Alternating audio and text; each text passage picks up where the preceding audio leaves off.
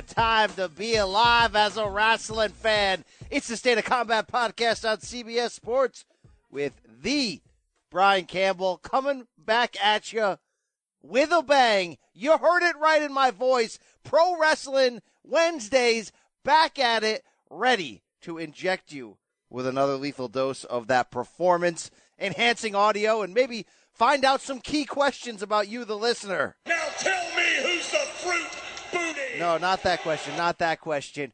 I want to find out this week, are you as fired up for this genre as your boy BC is right now? Wow. Knee-deep in G1, SummerSlam on the horizon, AEW is calling, and WWE proper seems to be giving a damn, folks. And you throw in NXT in this incredible build toward Toronto, you got a boy, your boy, who is fired the heck up at the moment. Feel that. You can't help but feel that.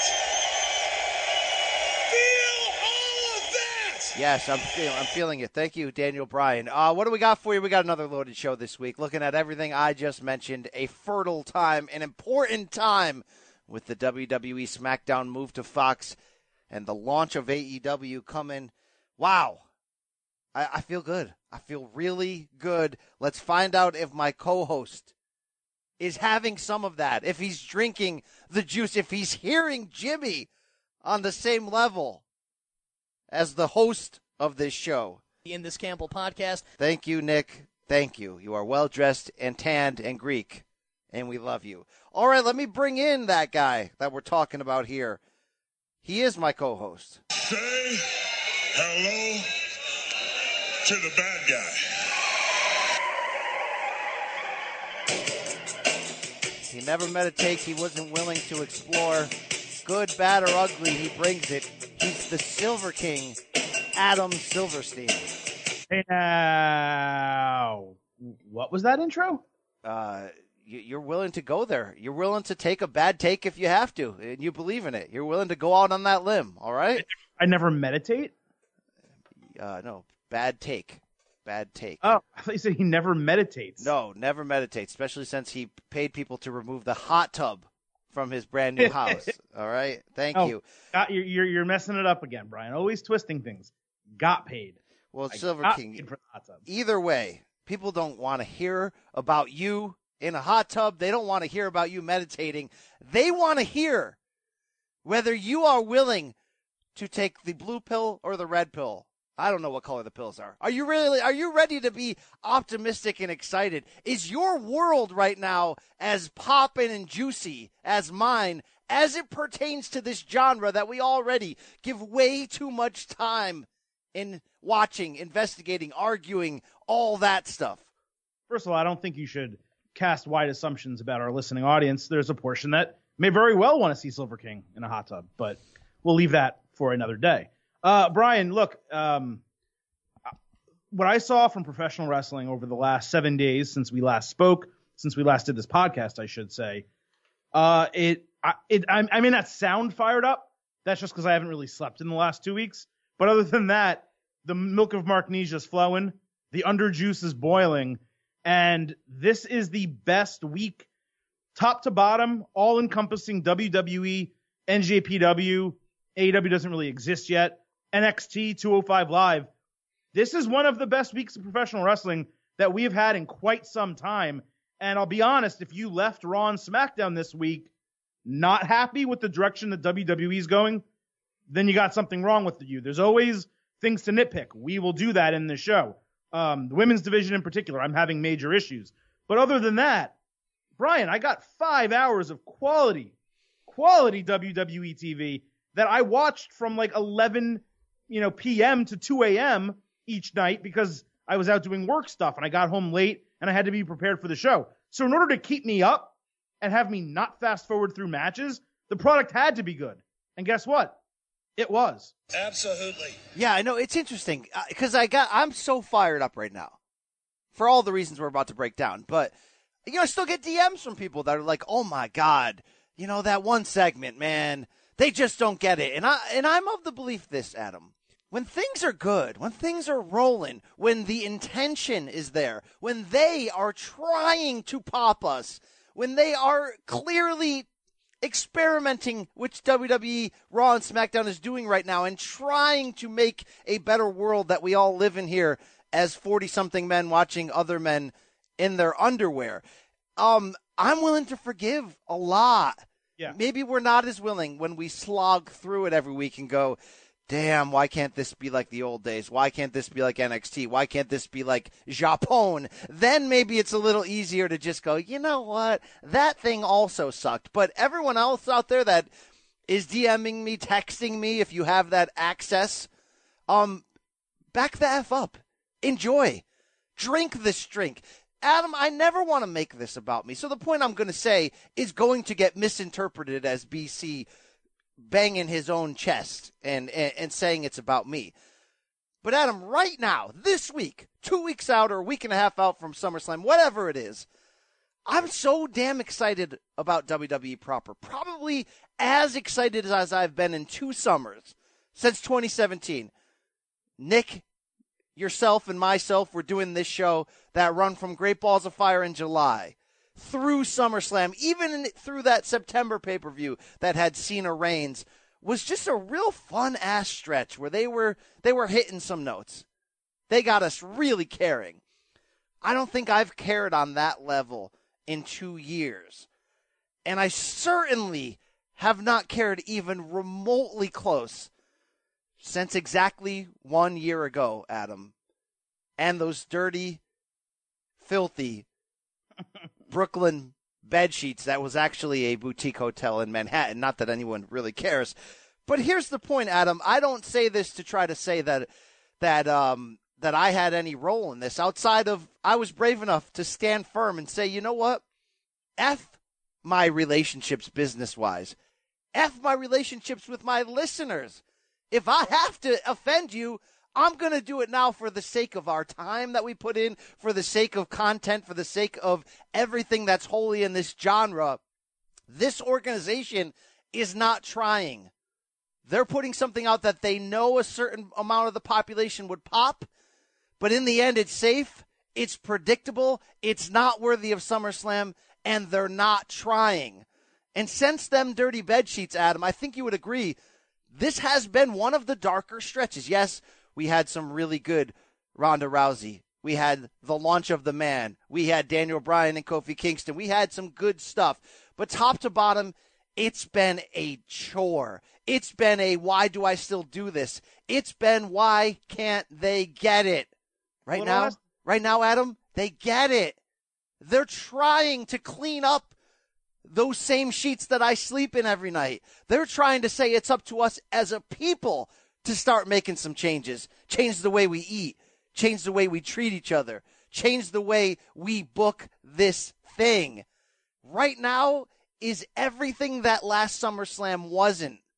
It's fresh and it's new, and I feel like anything could happen at any time. I didn't have a role in that. Money and ratings did. It's obvious. We know it, but that's fine. But Adam, you must sit there and tell me the damn truth. That how you feel right now and the excitement you have for what SummerSlam could look like in 2 weekends is polar opposite of that SummerSlam in 2018 in Brooklyn that you sat here and told our listeners was more than fine and adequate. Well, no, because you gave the right take, but you gave it at the wrong time because you had just attended a very good pay-per-view that was exciting. The fans were excited. Everyone wanted to hear us talk about how good it was. No. And you just trashed the entire thing and trashed the entire WWE product. It ended up, and we've had this conversation, and really, man, a year later, I don't know why we're litigating it again. The comments you made were accurate. Instant analysis 1 hour after a very good pay-per-view was not the time. They did not give you the ammunition for what you were firing that night at that time. Now, over the ensuing months, yes, everything you said ended up being true, but we kind of knew that. But to come off of a good pay-per-view and crap on it when it was actually good, was wrong, and our listeners told you that. There was a movement to make it, at the time in this corner with Adam Silverstein. There was a lot of interest there. Look, now a year later. There's still time. There's still time for that. Now a year later, WWE has me very excited for their product. But if I'm being totally honest, I'm not particularly excited for SummerSlam because they haven't gotten me excited for their next pay-per-view. What? I'm excited about the storylines. I'm excited about, upcoming matches and where things are going to go. I'm really excited to turn into Raw and SmackDown next week. But in my mind, next week's Raw and SmackDown, I'm not thinking those are the go-home shows to SummerSlam, because just last week I had a Raw reunion show that was worthless. And they're not really, they every single feud, not every feud, but many of the feuds that they're jump starting for this show started like this week or within the last 3 weeks. And as we properly criticized them a few weeks ago, they didn't really make a lot of sense. Like the Natalya and Ember Moon, they're getting better. They're telling those stories. But usually when you head into WrestleMania, when you head into SummerSlam, there are stories that have been developed over, either months or 6 weeks at a minimum that you're rolling in. I gotta see this freaking match. I don't have to see Becky Lynch, Natalya. I don't have to even see Seth Rollins and Brock Lesnar. I'll agree with the tone of what you're saying, but you do have to understand that this has been a unique situation and circumstance where they're sort of stopped a lot of the plans that weren't that good and are trying to kickstart new ones that are in almost a record turnaround time. And yes, you made the great point on the Raw reunion kind of being a sore thumb in the middle of that. But I don't see how you couldn't be excited and fired up about SummerSlam, because you said last year SummerSlam was very good. Then you changed it to good. And I think the problem was that it was just good. I just said very good. Well, you said very good, and then you changed it to good on the next sentence. But my point is this. It was very good. It was really just good on a pay-per-view that needs to be excellent. And it was safe. And it was everything that the last 2 nights on WWE wasn't. They took chances. They tried crap. They dropped Easter eggs. They did a lot of things that they just weren't doing last year. And I think that's my ultimate difference in point. I am a little surprised that you aren't fired up. Well, no, this is what I think you're missing. I am fired up for the product. I'm excited for Raw and SmackDown this week. They just haven't really sold to me that SummerSlam is important. They haven't sold me that SummerSlam is any different from Backlash, which they didn't do this year, or No Way Out, which they don't really do. I don't know why I'm naming those particular pay-per-views, but you get my point. They're not telling me that SummerSlam is any different than Stomping Grounds, where SummerSlam should be built up like WrestleMania. They say it's our second WrestleMania. It's the biggest party of the summer. It's our second biggest pay-per-view. We go that extra runtime. We give you a takeover. We have fan access, right? And I'm going into SummerSlam like it's just another monthly pay-per-view. So I'm not saying I'm not excited for it. What I'm saying is the product has me going. The milk of Marknesia is flowing. The underjuice is boiling, as I said earlier. But for their product, not necessarily for their next pay-per-view. Now, we have Go Home Raw. They got 3 hours on Monday. And we got Go Home SmackDown, 2 hours on Tuesday to get me fired up for the pay-per-view. That's a weird delineation to make there, Silver King, because Monday and Tuesday were great, and all it did was get me fired up for SummerSlam. But, I don't know how much happened on Monday and Tuesday that were specifically about SummerSlam. For example, I think everything that happened on Monday. Get into the main event here. We're opening our main event, and you want to do it. You want to hit the button. We can just hold on. But everything that happened on Monday and Tuesday was about SummerSlam. They've been announcing matches left and right. Except our main topic today of someone who doesn't have a match at the show. We don't know who he'd wrestle. Right. And they're not but building guess what he was for about to announce? His SummerSlam match. So really, Adam, I don't understand that take, but I don't want to linger on it. I will remove the black lining from the silver cloud that you attempted. We got to get into the main event. We got to mark out here, Adam Silver King. Okay? Hit it. Don't play yourself. Don't outsmart yourself. Just pop. Hit it. For what we're about to give people, what we're about to talk about. Hit my damn music, Brian. What are we doing? Let's go. Dean Ambrose looks like he wants a piece of this pie. I do. Not that one. I do want to. I do. Apparently you don't, based on our conversations, but yeah. Why? Just because she's not good at her job? I mean, it doesn't mean she's not hot, you know? Proven. All right, here we go. This is the main event. All right, well, that unnamed man, I'm sure you guys all know who we're talking about, is Roman Reigns, who, despite not having a match for SummerSlam or, in my opinion, a clear direction for the company's second biggest pay-per-view of the year, basically main evented both Raw and SmackDown, Brian. And I think it's the first time I can tell you I was happy to see Roman Reigns, quote-unquote, main event, meaning be in the last segment of both of WWE's weekly shows. Obviously, it started Monday night with what was billed all night as a Samoan Summit. Never happened. Instead, it was a 8-man brawl with Cedric Alexander. Hey, I want to stop you right there. There's no need to even talk about what happened on Raw, Adam. The biggest story of the week is what happened in the final 10 seconds of SmackDown. I mean, you think it is, but yeah, go ahead. Go for it. Well, look, I didn't even like the ending of Raw. A lot of people jumped in my DMs and did. That's fine. Let's throw that conversation out the window because it doesn't seem like it matters anymore. Roman Reigns was set to close what was already a friggin' fantastic 2 hours of SmackDown Live. Okay, maybe not a 10 out of 10 in the Attitude Era, but for what we've been getting, it was fantastic. With the announcement of his SummerSlam direction, you think coming in it's got to be Samoa Joe based on the night before. And then, of course, we never see it because he gets a scaffolding lighting rig type deal pushed onto him. Speakers are flying. And I really liked the attention to detail here, Adam, that the scaffolding in this likely pre-taped segment falls on some road cases, leaving like a foot where Roman could have laid down and survived. In this freak accident, he's lucky to be alive. He pops up. He refuses medical. He pushes off the EMTs. He confusingly walks down the hall. And then the broadcast goes off the air. We're all thinking, that's Samoa Joe. I checked Twitter. Some people hated it. I don't see how.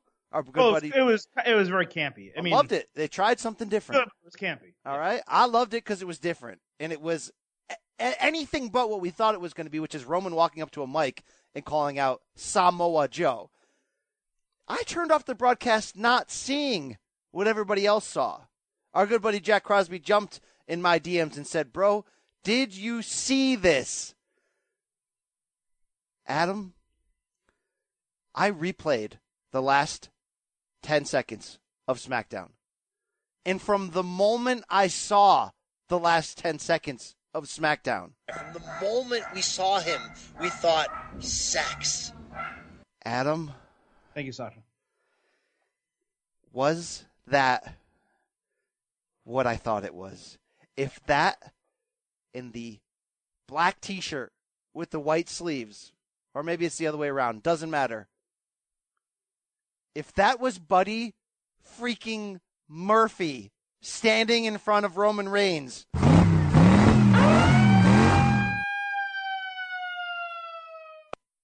I'm going to make a statement right now, Adam. How disappointed are you going to be when it's not? I'm going to make a statement right now. Because people get the wrong impression about me. What do I love? Redeeming the time. What do I love? Great wrestling. If it happens to be AEW that's giving it to me, I'll support them. If WWE in the Paul Heyman, Eric Bischoff new era, which is really the let's not piss off Fox era because they put $1 billion into this, if they are giving me Roman Reigns, Buddy Murphy at SummerSlam in 2019, I don't think I even need to be there for the launch of AEW. I don't even think I need to watch AEW because right here, right now, this is everything that I need in my life. Everything, Adam. I don't want to come back down from this cloud. Oh, man, I'm fired up for this. It's taking me all this time.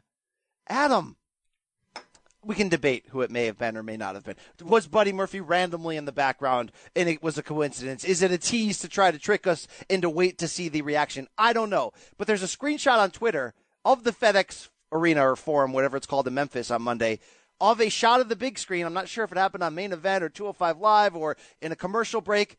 But Buddy Murphy came out with the microphone and apparently cut some kind of promo wearing the same shirt that you saw the cryptic silhouette of at the end of that show. Adam, let's live in this planet right now. for the next 2 minutes that it is Roman Reigns, Buddy Murphy. Who's Buddy Murphy? WWE's equivalent to Kenny Omega. And he really is. And if you think that's preposterous and you're not woke, revisit his collaborations on 205 Live, okay? The guy's freaking gold. I don't know what happened with him and Alexa, but she lost in this transaction, okay? I said that. In fact, I may enter this transaction. The point is this, Adam. This is everything that WWE wasn't. This is taking a young guy, not bringing back HBK, who I actually wanted against Ziggler. We'll talk about that. Not bringing back Kane, not bringing back Goldberg. They're taking someone untapped and not putting him out there in a spot to ruin them. No, they could be rushing him out there at the second biggest show of the year against Roman Reigns in a match that could be a 5-star freaking match for all we know. He's a guy we want. He's the Mark's favorite wrestler. And they may throw him out there against the damn big dog. And starting it by this somewhat creative feud of pushing this lighting rig and trying to kill him. And if you're sitting here going, you're crazy, BC, it's all a big coincidence. SmackDown 2 weeks ago had that weird town hall with Shane McMahon that I enjoyed. And it kind of connects the dots in the storyline. Roman interrupting Shane and being a dick and walking out. And then Buddy Murphy almost acting like Shane's soldier, being like, oh, you hate KO, I'll take him out for you. It's all making sense, Adam. This is my drink of choice. This is what I need in my life. I'm pouring it in every orifice right now as we speak. Mm-hmm. Are you going to the bar, though, belly up, and saying, I'll have what he's having? Well, it depends. Are you asking me to live in this world where I believe this is true? I'm asking your opinion of if this is true. Yeah, so I think there's legitimate reasons to think so. I missed it. I didn't see Buddy Murphy initially when I watched this. Obviously, Roman Reigns is walking away. SmackDown's ending. That you kind of look, hey, where's my control? You know, I want to hit stop on the DVR record. I want to change the channel. That's what I did. Brian, you alerted me to it today. Hey, make sure you watch until the final second of SmackDown. And I did see that. And it was clearly Buddy Murphy. He's wearing the baseball shirt, and it's the red hair. It's the same guy, right? On SmackDown, they linger. Roman walks away. Buddy Murphy is to the right a little bit, and it lingers on him, and then it fades to black.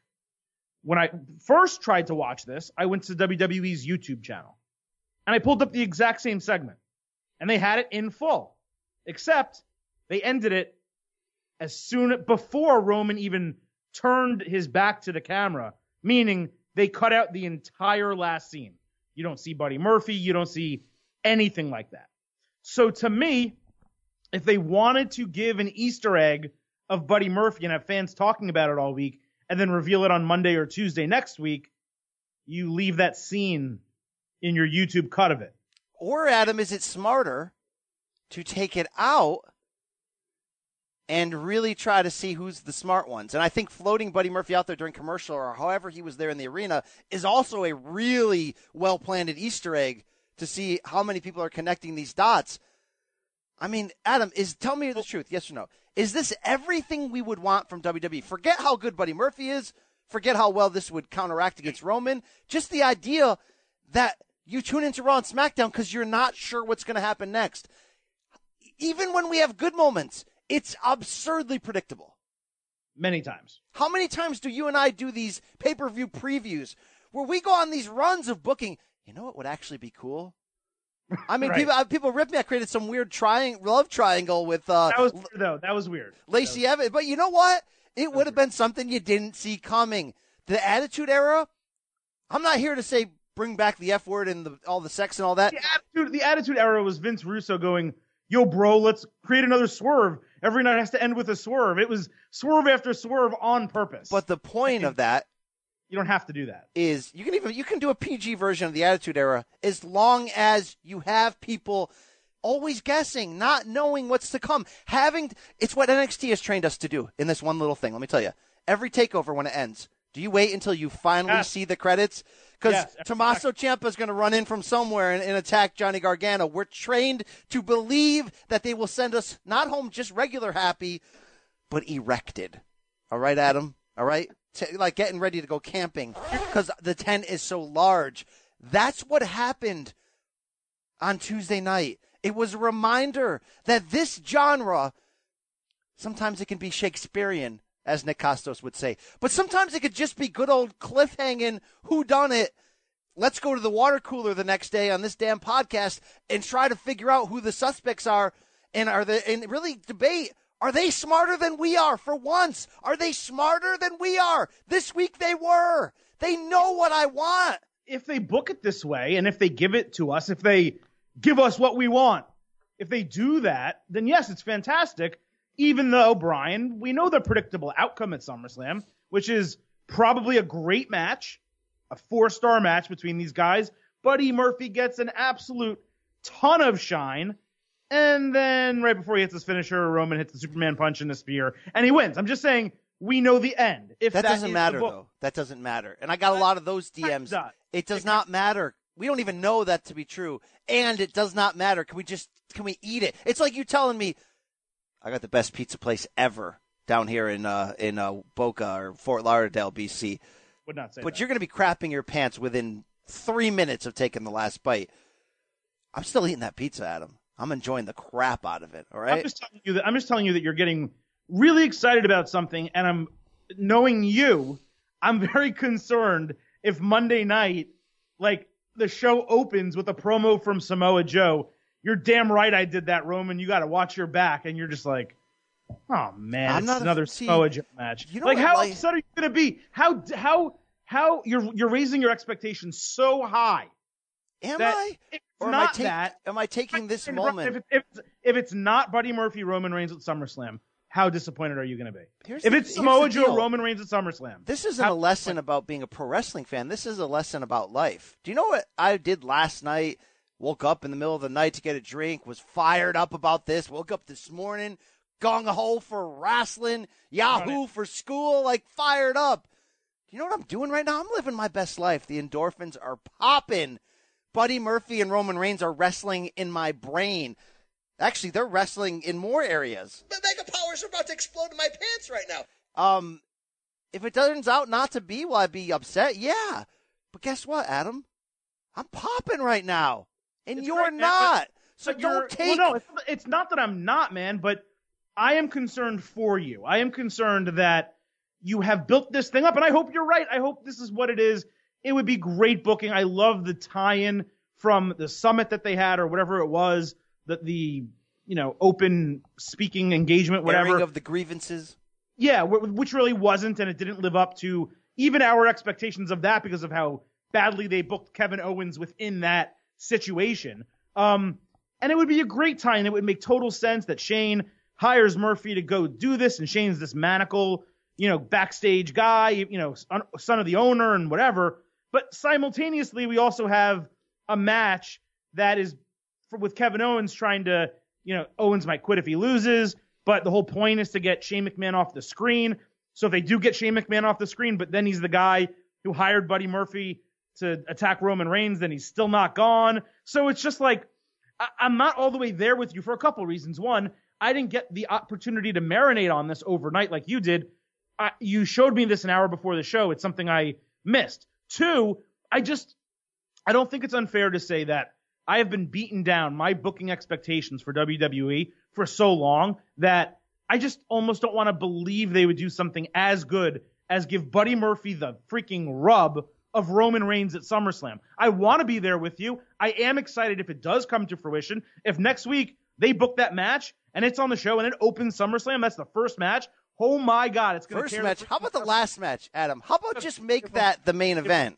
It won't be the main event, but Roman Reigns and Joe got to be the main event without a title in Philly that time. That was not good. And they got booed out of the building. And fans left the building too. My point is, I want to be there with you, but I haven't had the time, nor do I have the inclination to kind of say, oh yeah, WWE's definitely doing that. I'm giving them all the credit in the world. I'm putting everything in their basket for them to, make me really pleased 7 days from now. Instead, I'm being cautiously optimistic, and you think that's like hating and being a cloud or that's why I mentioned it's not about wrestling. It's about life. My perspective on this is fair. It's about life. It's actually not about wrestling. It's about, Adam, expect the best in life. Because guess what? We've done that, and we've been very disappointed. Okay, but you're going to be disappointed anyway. So why not live in the world of expectations and believing that good things will happen to you, even as a wrestling fan. So here's you're the deal. telling me, I want to understand something, though. So you're thinking that everything with Samoa Joe, what they did 2 weeks ago, what they did to end Raw on Monday night, all a swerve. Well, here's the deal with that. I'm hoping that they're smart enough Joe to use that as a smokescreen, that we assumed it was going to be Joe this week. And then they didn't know how smart people were going to be to see that figure in the background. And maybe this is a test. Maybe they go back to Joe. We don't know. But the whole point is, I could believe it was a smokescreen because this feud doesn't seem to need to happen right now. They already did this, and they aborted it, and it wasn't that great. There's no title at stake. There was no big turning point moment of Roman getting beaten to near death where now he's got to avenge it. It's a little convoluted. Adam, Monday night, the end of Raw, I know people on my timeline loved it. It was convoluted. One of the lower moments for me. Like, do I like Cedric Alexander jumping off the roof? Yeah. But at the same time, there's like 12 people running out there that have no affiliation with each other. Unnecessary. We never even got the Samoa Showdown or whatever the heck it was supposed to be. So here's the deal. They want us to believe it's Samoa Joe. If it turns out it's Samoa Joe, yeah, I'm going to be like, man, you missed the opportunity. But this ain't 6 months ago. This ain't last month. This ain't inside those bed sheets where one sweaty man had the courage to stand up for his listeners. And to stand up for his listeners, he had to stand against his listeners. And by the way, the people came around in the end. But the point is this, it's a new dawn right now. Whether it's Heyman and Bischoff or not. And at this point, Adam, I don't care. Do you want to know why we obsess about the dirt sheets? Do you want to know why we obsess about how the sausage is made? This is really similar to being a boxing fan or journalist.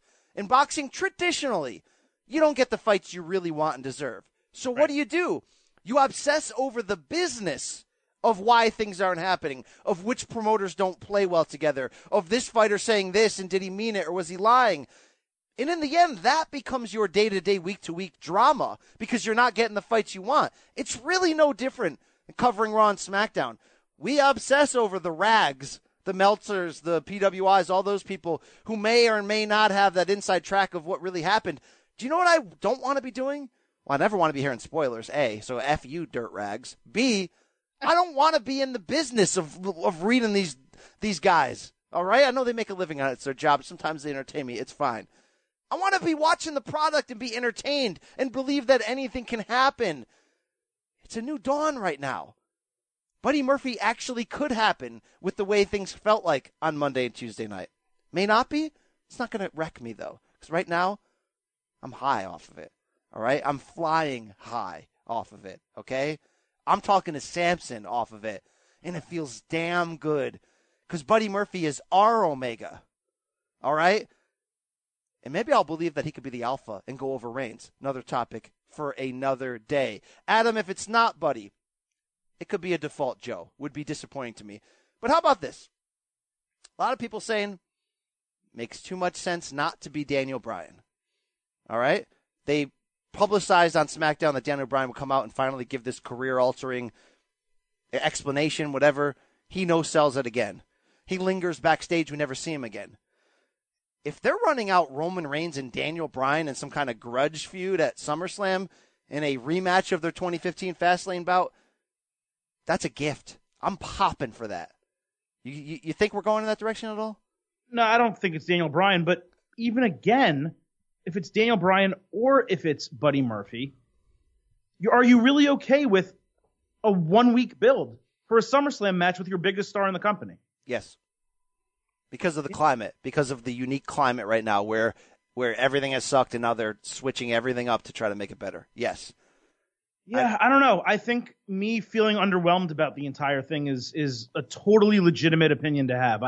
I'm not going to take criticism from you for saying that. Look, I think the possibilities here are great, but you can't just say to me, hey, wrestling fan, I'm going to give you, 30 seconds at the end of a SmackDown and expect you to really care who that opponent is 1 week from now at our second biggest show of the year. It would have needed to have been even more dramatic than it was. Than Kayla just like he almost killed him. How dramatic do you want it? He almost killed him. as you said, it was clearly obvious, and they did it on purpose, that there were the road cases there on below the scaffolding. You have Kayla screaming like Roman Reigns just got shot backstage.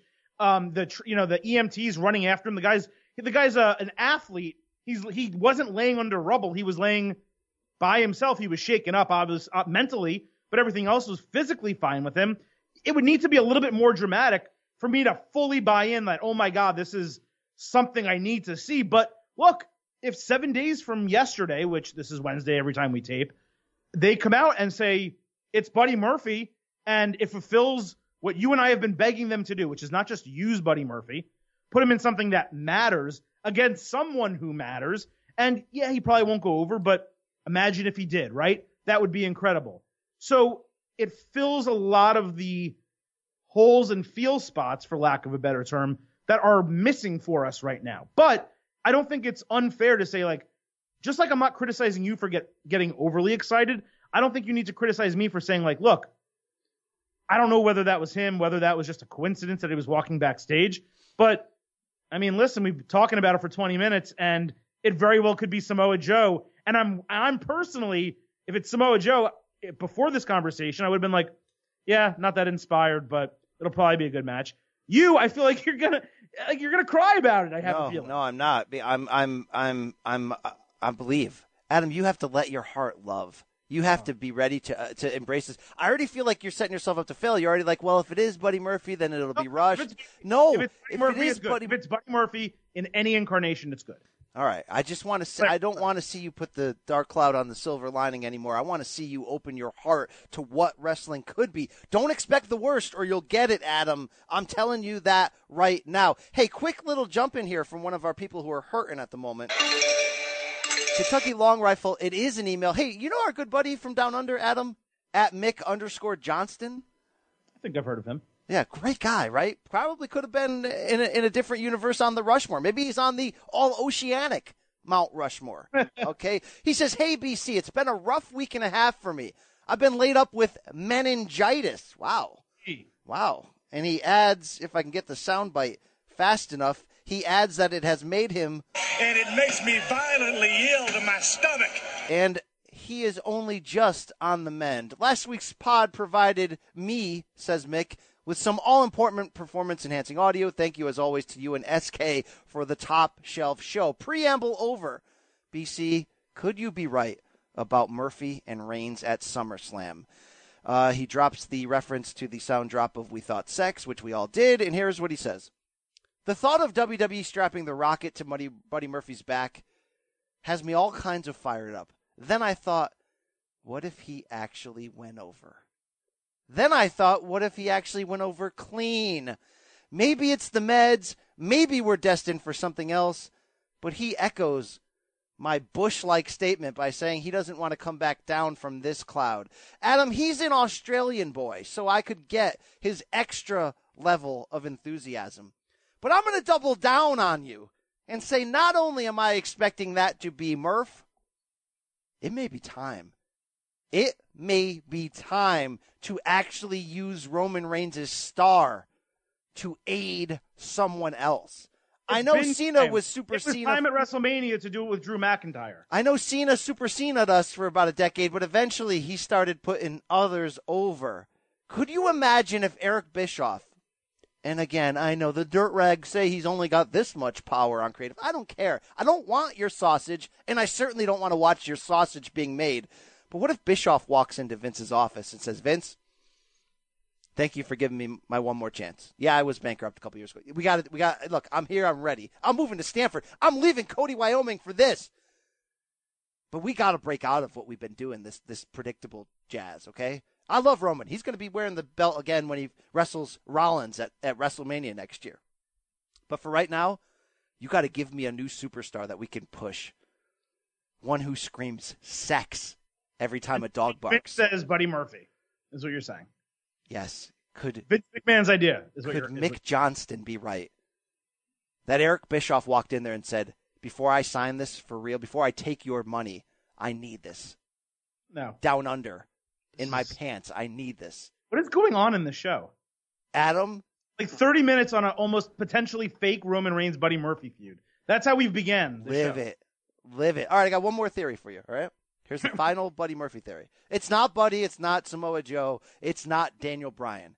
What do you make, Adam, of that cryptic conversation on Raw backstage between Maria and Braun Strowman that went nowhere, in which she essentially was like, you're a man, act like a man. And she kind of challenged him to go kill a man to prove his manhood. And he made a face that was like, you know what? You're right. I haven't killed a man in a while. I'm going to go kill a man. Here is something, Adam, you might not be able to understand. It might be Braun Strowman on Tuesday who tried to kill a man. Why wouldn't I understand that? You know, it's even less because it's imaginative than Samoa Joe, Braun Strowman. And then turning Braun Strowman heel again, just like Big Show, where God forbid they ever spend more than 4 months heel or face without changing back. Even less inspired than Samoa Joe would be Braun Strowman. This is just garbage. I really hope, you know what? This is what you've done. You have now made it where if it's anyone but Buddy Murphy or maybe Daniel Bryan. Give me Daniel Bryan.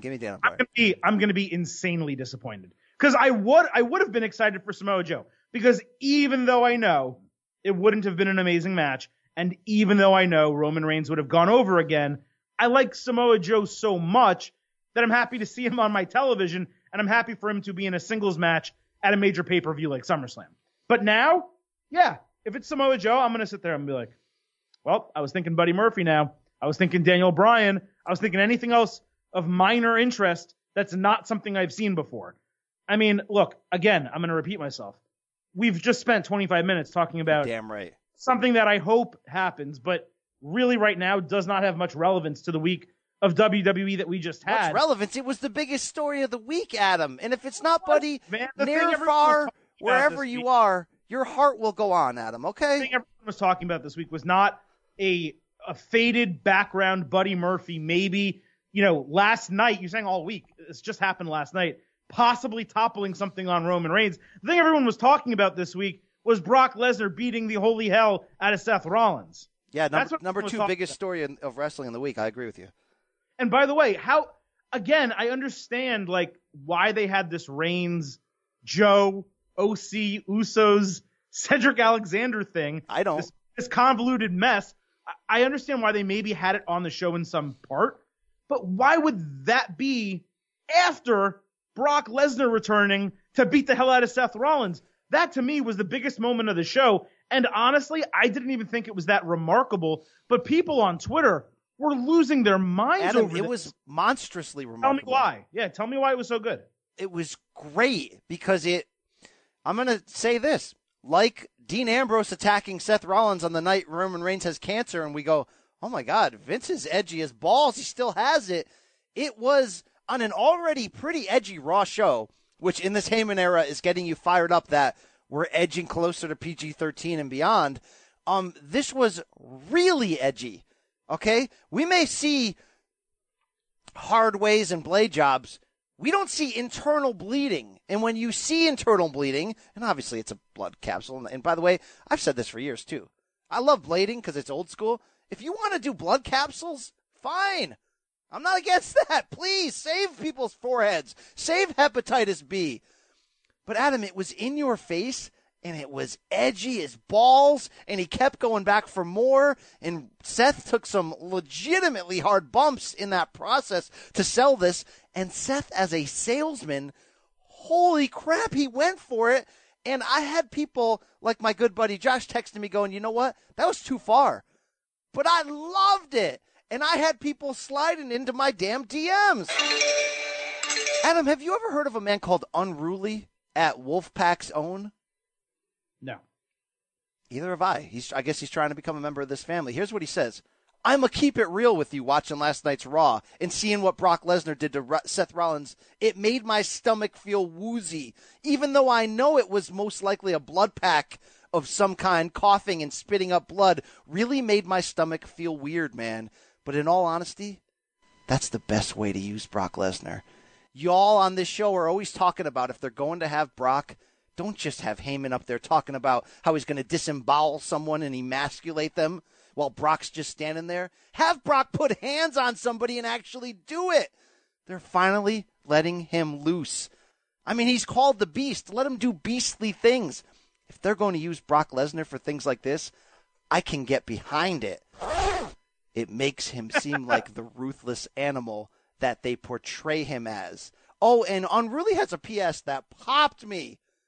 PS. I don't know if you guys are caught up on NXT. Dear Unruly, editor's note, we're going to catch you up on it on the show in a second.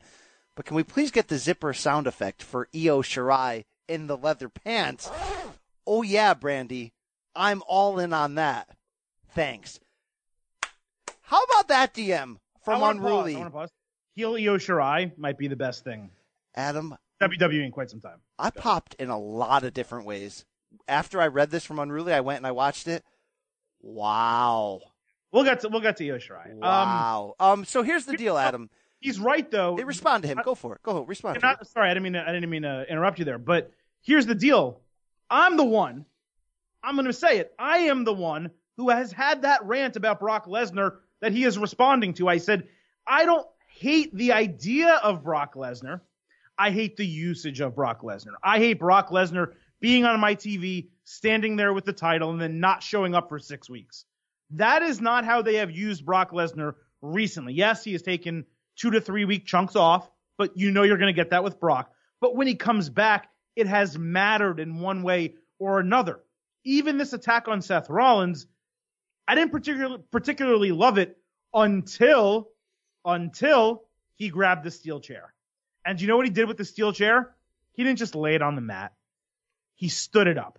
And he gave the F5s to the top back plate of the steel chair. That was unique.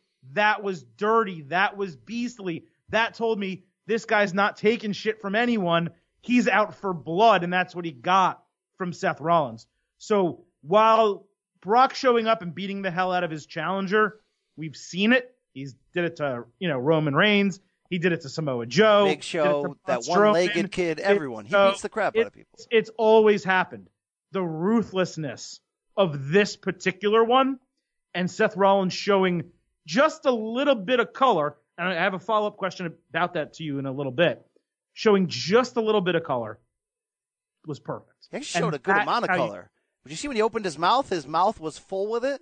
Yeah, but I mean, like, it wasn't all over the canvas. No, it was all over the canvas. He was spitting up in the ring. Spitting it out. It was spittle. It was droplets. It wasn't much. So, why don't you ask me that follow-up question you have? Because I got a rant for you. It is? Do you have a feeling you know what it is? Or no? Is it based upon your tweet? Yeah. That whoever that man was that rightfully stood up for the honor of the other side of that take? No, I mean, the vast majority of people agreed with me. But my tweet was Vince McMahon on an earnings call or whatever it was for WWE, I think quarter two earnings call. Basically, he was asked about AEW, and he said, look, he goes, we are going to try to get edgier, but we're going to stick within the realm of PG. We're not going to do what our newest competitor is going to do with all the gory blood and guts stuff. Crap was his statement. Crap, sure. And then people are calling him hypocrite because now a week later, Rollins is spitting up a little bit of blood on the show.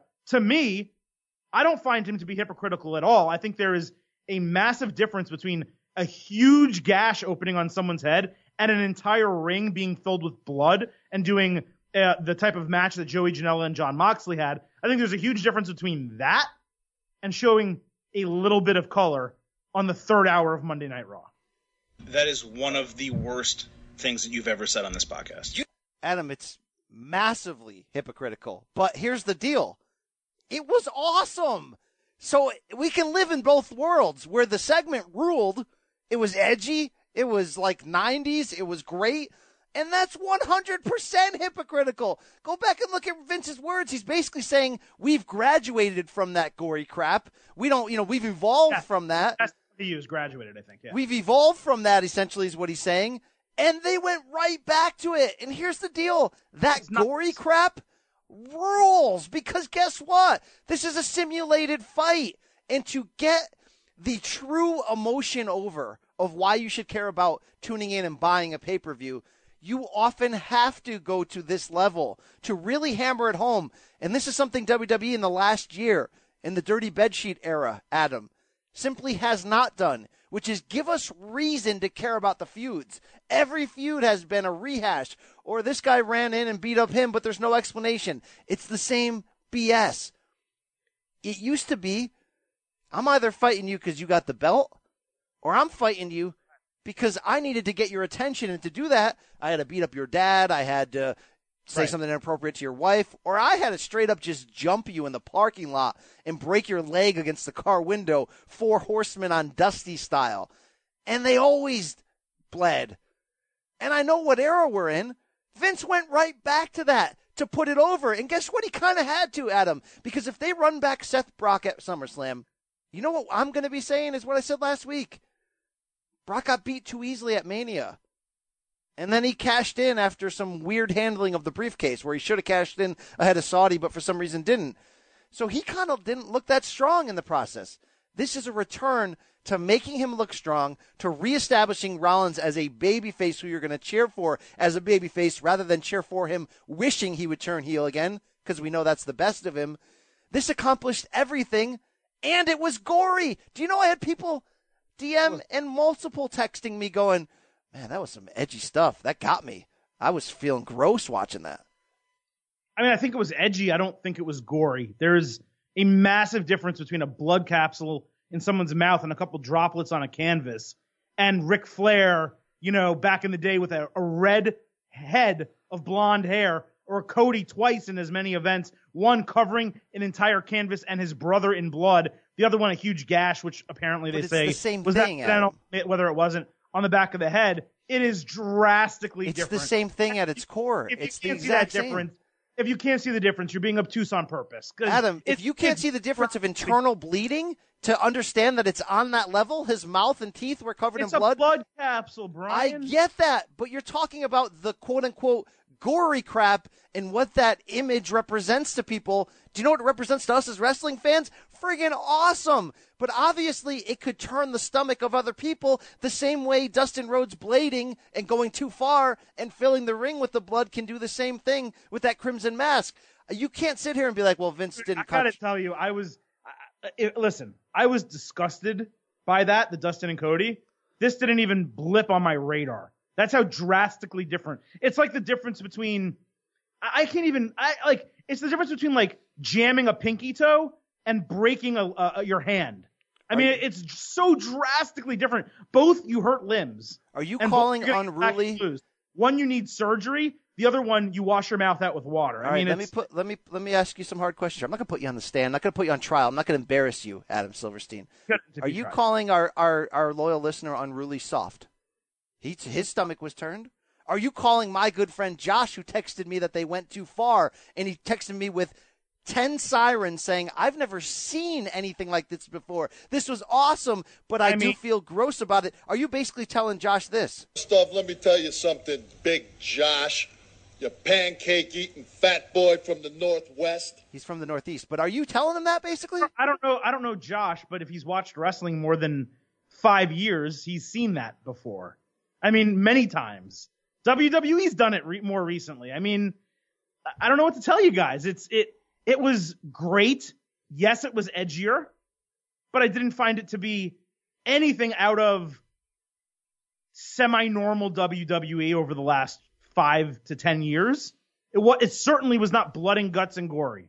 It wasn't. It was the definition of gory, and it was emblematic of blood, but there's a huge difference between taking a hard way or blading and covering yourself and your brother in a ring in blood and a blood capsule in someone's mouth in a spot that's engineered to sell a match versus a match itself. Yeah, but it simulated internal bleeding. You have to understand what that means. Of course it did. That's why it was edgy. That's why it was good. That's why, to your point, it sold the match better than them having that same exact situation without the chair moment, which maybe they would have done a week ago or a month ago. That's what they would have done. You'd be like, oh yeah, he beat him up again. Who cares? Now it's like, whoa, there's some edge here. I'm really excited about it. But to me, that's not hypocritical. That's not gory. Adam, there's two sides to every story. You're allowed to have your own opinion. I'm allowed to be right. Let me ask you a question just coming off of Seth, because we're not going to talk about him again. Is it bothering you that basically WWE is, every time they show Seth or Becky, it's back-ended against a segment involving the other one, and they basically transition. Michael Cole did it. I almost called him Josh Matthews. Tom Phillips did it Tuesday night on SmackDown, and they basically say, well, Seth Rollins did whatever.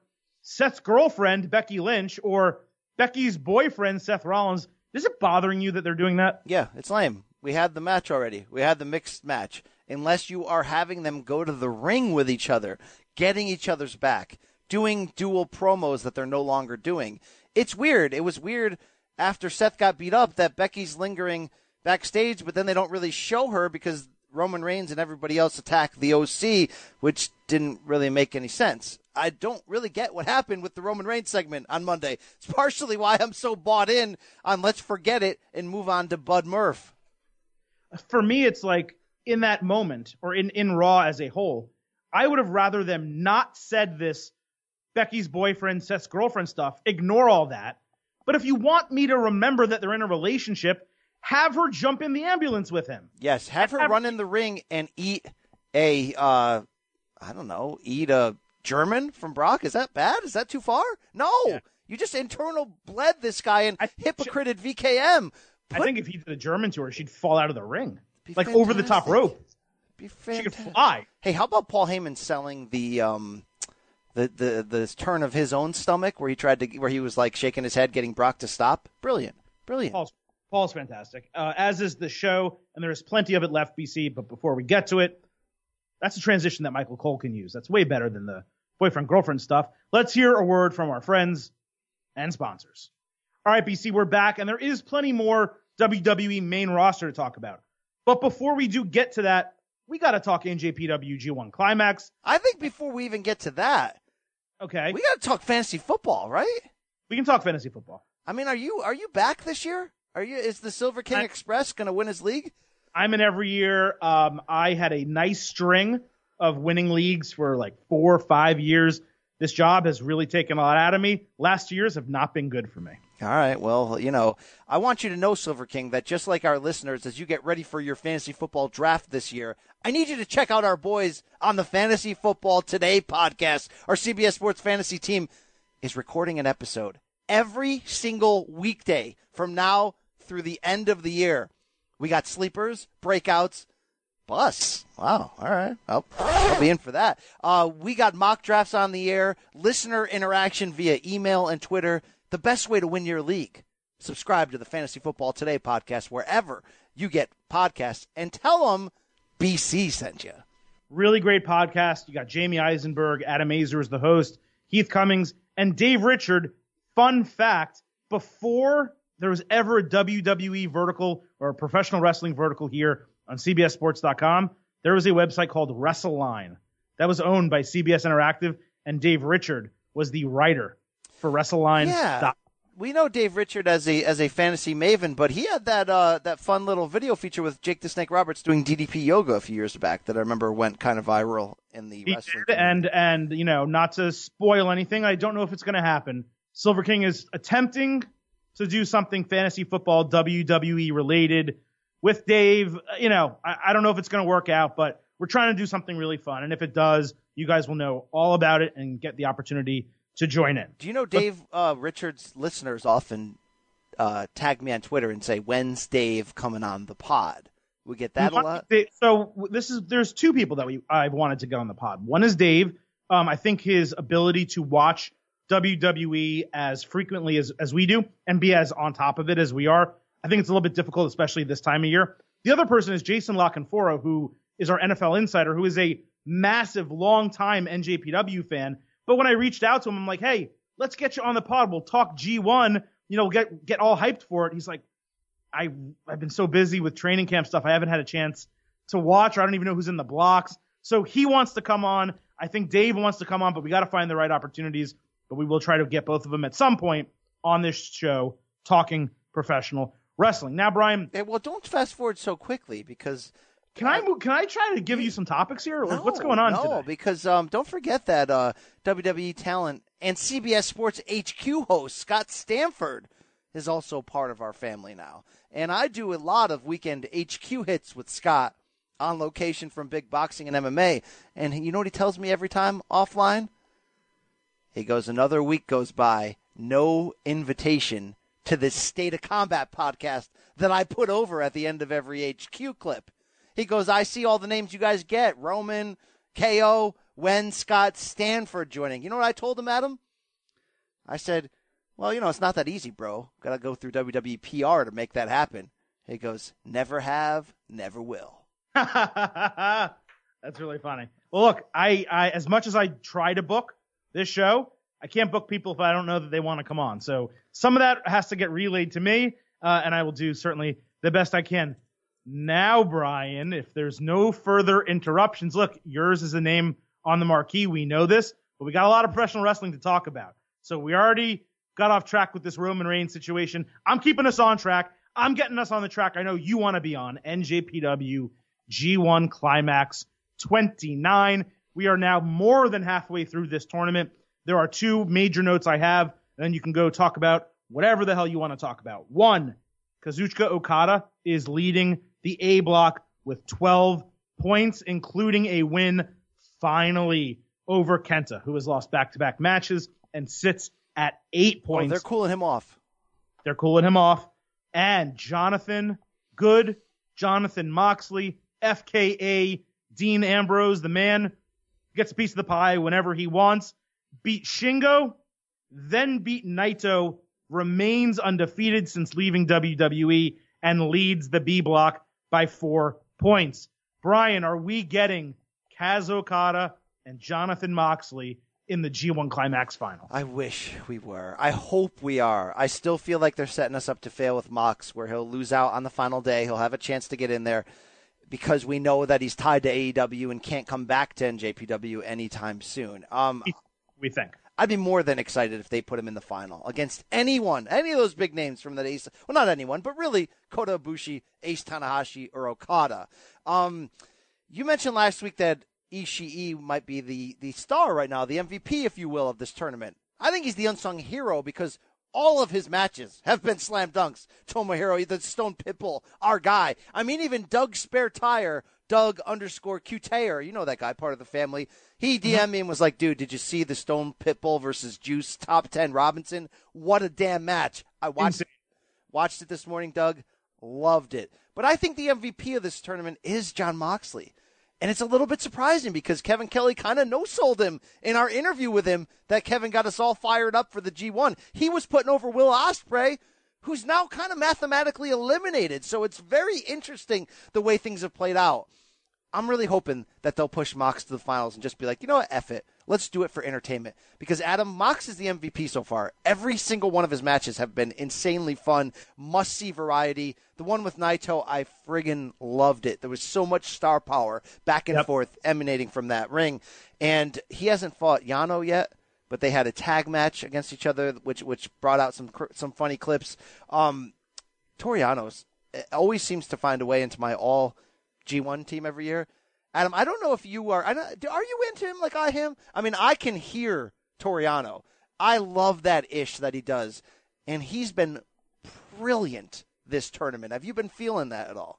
Twice as good as last year. All right, I'll accept that. Not even a question.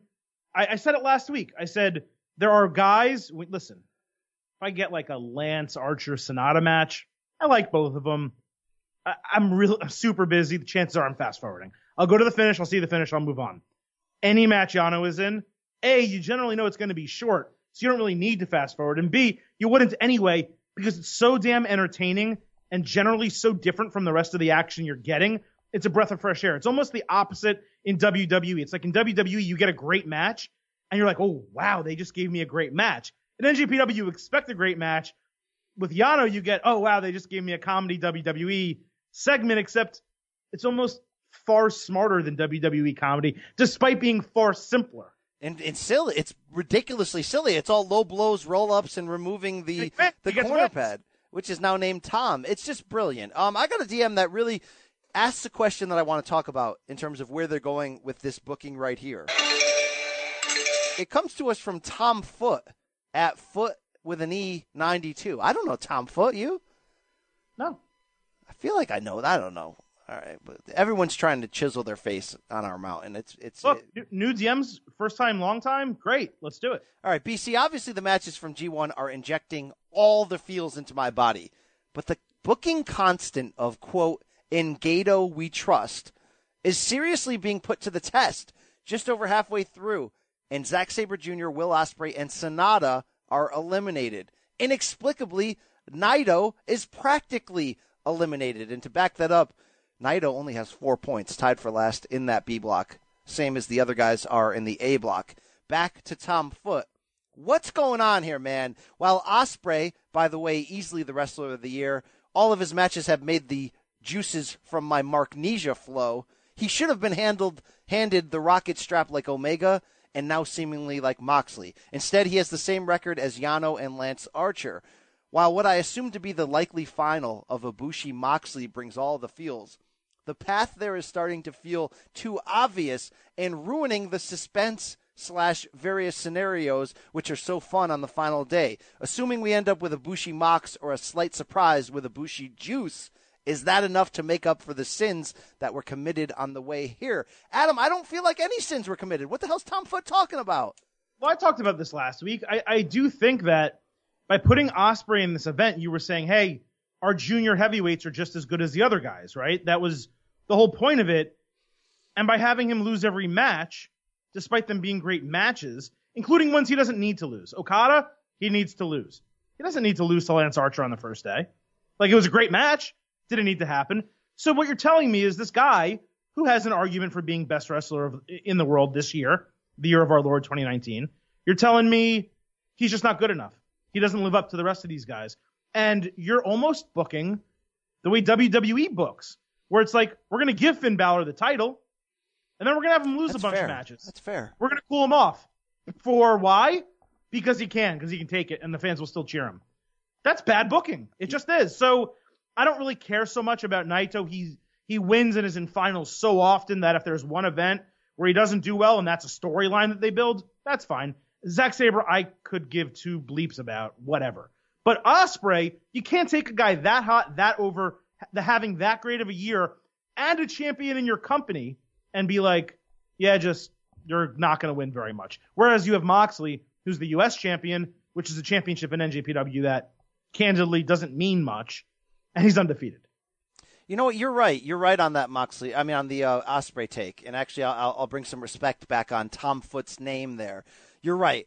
Kevin Kelly in our interview talked him up so highly you thought he was getting a monster push. I agree. I was wrong. To go into the final day knowing that Will Ospreay doesn't have a chance, that is a fail. I do believe they will have us on that final day. And what I mean by have us is we'll be so bought into the potential scenarios where, right, 2 or 3, 4 guys on each side have a chance to win it. It'll still be exciting. It is interesting Ospreay got stomped like that. Adam, this is a natural extension to go. We got 2 weeks left, less than 2 weeks left. August 12th is the final weekend there. Which just so happens, by the way, to be TakeOver and SummerSlam weekend. That's ill planned. So good luck. Good luck to us. Ill planned. So basically, we're like 4 matches left, I think, for each guy. Who is coming out? I think it's interesting that Okada is in first place in the A block, undefeated with 12 points, and everyone else has 8 or 4 after him. Adam, we haven't seen in a long-ass time the champion actually win. I want to read one more DM on this topic because I really like Black Sabre Jr. He brings us his color commentary, Adam. You know the guy. Love the guy, right? He says, BC, if it really is a war, wouldn't the smartest move for WWE to stomp out AEW be to establish a working relationship with NJPW before the two can truly mend fences, meaning AEW and Japan?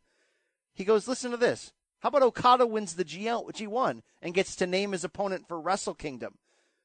Is it realistic or not?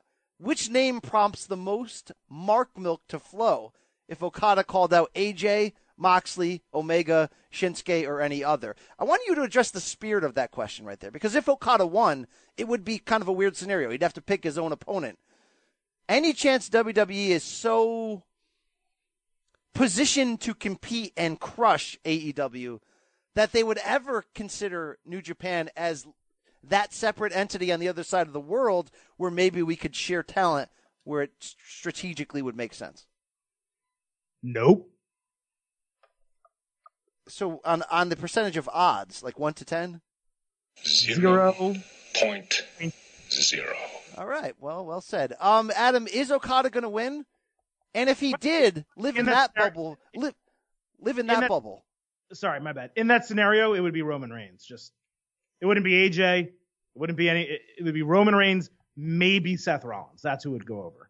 I think Okada winning is totally feasible. I mean, I believe that. Why not? Like, you have to remember, they just went through a long storyline of this guy being the greatest champion ever in the history of the IWGP Heavyweight Championship, and then losing that title and getting beaten down. He became the balloon boy. He colored his hair red. You hated him. You didn't get it. Blah, blah, blah. And now he's won it back. He beat Jay White in America, and he's back on top, and he's undefeated. Who are you going to have him lose to? Why? Why should he lose? I think you have him win out, go in, pick a challenger. I don't even know who it would be. Ibushi. I don't see it being Ospreay. I don't know. I don't know what good booking is anymore because they've made it so that the only good booking would involve Moxley. Because I don't want to see Okada Juice. Like, I know you love Juice. You think he's top 10 in the world. He's not even close. But Okada Juice main event of Wrestle Kingdom? You don't want that. Yeah, we do. So it's weird. We came into this tournament going, you know what? They don't have Omega anymore. They're only getting Moxley for a hot second. Are they going to push Ospreay as that next big, I want to say North American star, obviously he's from Britain, as that next big English-speaking star who could help their North American launch? Maybe it's really Juice, who has committed himself to that brand, who has moved to Japan, and is a top 10 performer. Go back and watch the Stone Pitbull match. Go back and watch Juice against Yano. Go back and watch Juice against everyone, Adam. He's a powerhouse who can wrestle quick, is probably one of the top 5 baby faces in the world in terms of getting that real baby face feeling from the crowd behind him. He can do comedy. He can do serious and swear. He's got it. But back to Tom Foot's point for a second, Adam. His point was ultimately the booking failure of Gato if he essentially not mails it in, but telegraphs it. If Okada wins, Adam, the A block, and goes against Mox, that's a must-see match. But isn't that ultimate telegraphing? You're saying of Okada winning? Yeah, because Okada has got to win if he gets to the finals against Moxley. I mean, you would think, right? Like, I don't know. I don't know where they're going. I think this is what I said last week. I think we give Gato the respect of saying, like, all right, we're here. We may not love where we are, but we trust you to take us the rest of the way. And I think that's what I'm going to do. You know, you want me to be open-minded about WWE and this potential not Buddy Murphy thing with Roman Reigns, which, yeah, maybe it is. I'll give you that. But you want me to be open-minded about that? I'm being open-minded about the G1. They have earned my trust. Where WWE has not earned my trust, where WWE makes me think it's just going to be Samoa Joe. It's just going to be Braun Strowman. It's going to be something crappy. What NJPW has me thinking is, you know what? I may think I know what they're going to do. I really don't. I thought Naito was winning the title a couple years ago. He didn't win the title, right? Now he has 4 points in the G1. It's like, just take me on the ride. Let's go. You know what? That's the smartest thing Silver King has ever said on this show. You know, Tom Foot, you know what the Silver King just said? Gato's taken us this far. He's never failed us. Well, believe in Gato. Let's not say never. Barely. There is Jay White. I mean, it wasn't a failure. That guy's a stud right now. Watch it. I know you skip over all Jay White's G1 matches, but actually watch one. I watch him. No, I watch him. All right, here's the deal. I don't think Okada's going to win the A block because it doesn't really make sense. It's weird unless they have someone coming into the company that we don't know about, unless they've already signed Omega for a one-off at Wrestle Kingdom, and Okada wins this, and he's like, you know what? I need to beat Kenny one more time. We'd all pop balls for that. But, Adam, it's got to be Ibushi who comes out of the A block. And let me ask you this. If it's Okada Ibushi at Wrestle Kingdom in January, in that main event, you feeling what I'm feeling? That's what I predicted. All right. Yeah. Then we're feeling that. I like that.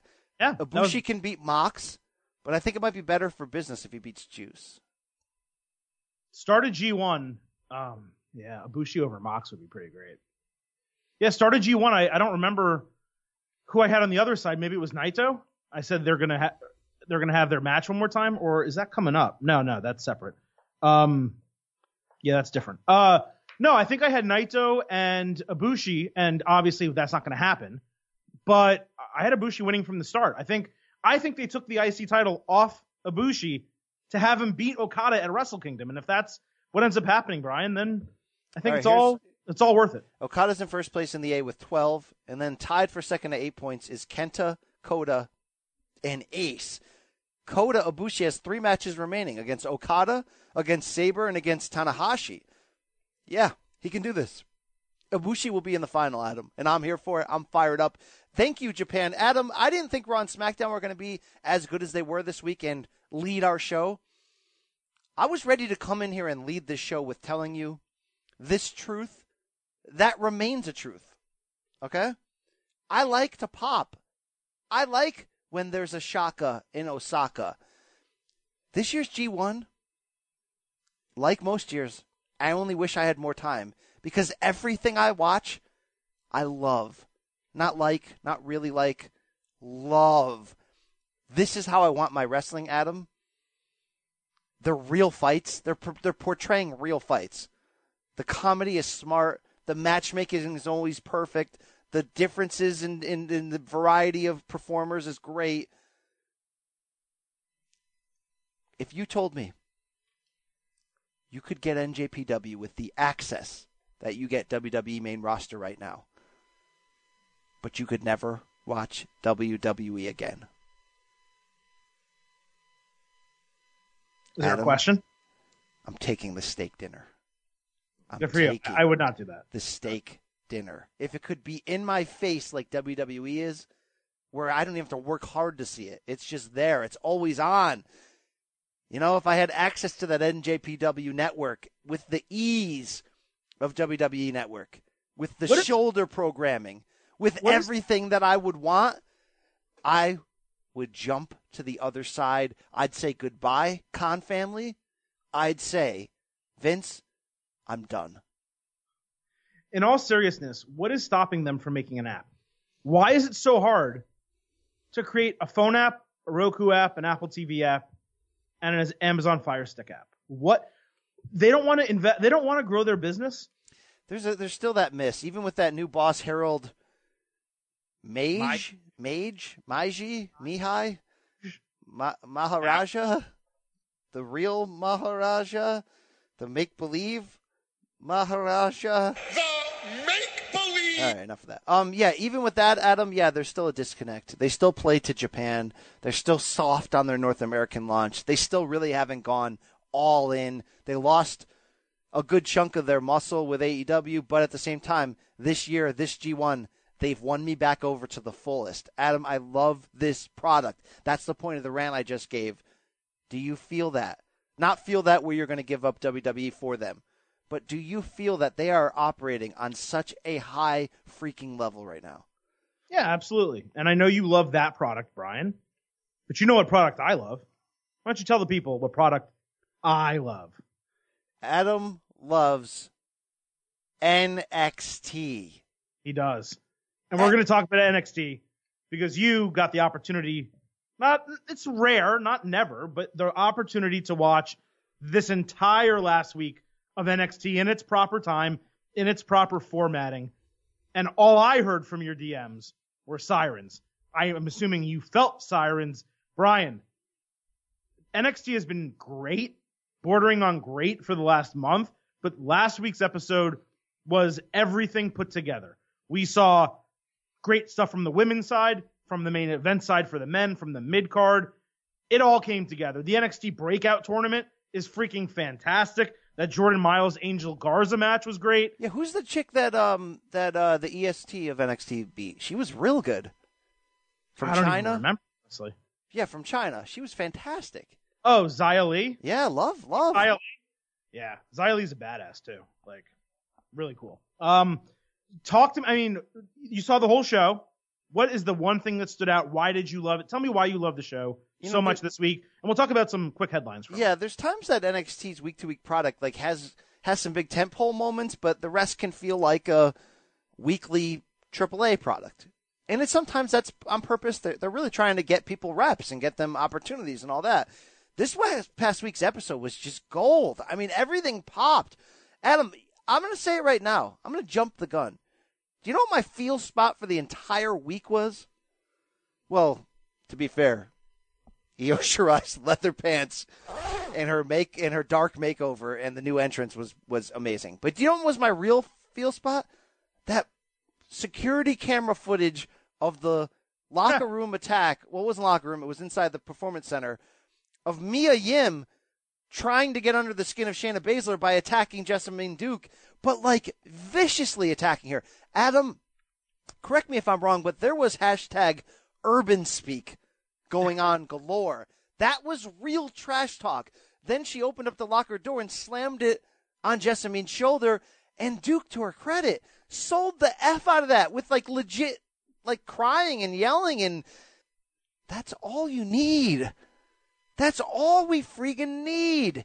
Well, last week she pulled Marina Shafir out of her car and slammed the car door on her body, like as she sat up between the pavement and the front seat. And I was like, man, this is badass and it's simple. You know when I pop for NJPW and tell it that it's the only piece of meat I need?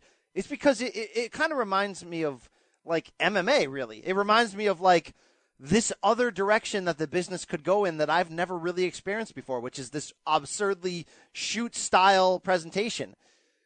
But the real wrestling that won my heart, Adam, the real wrestling, is exactly what NXT kind of portrays in a lot of ways. It's that late 80s territorial era, Four Horsemen-like street beatdowns.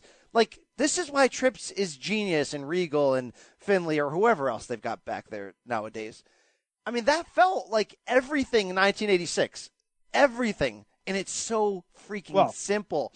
And, Adam, we just don't get that. Even this week on the Take Chance Raw and SmackDown that was fresh and real and you can really feel Heyman's fingers on it, this is still that grimy simplicity that they kind of carried through that feeling through the whole episode. So it's weird, Adam. I opened the show talking about dirty bedsheets, saying a year later, look at how much things have changed, saying it's been 2 years since I've really felt that feeling on the main roster. True or false?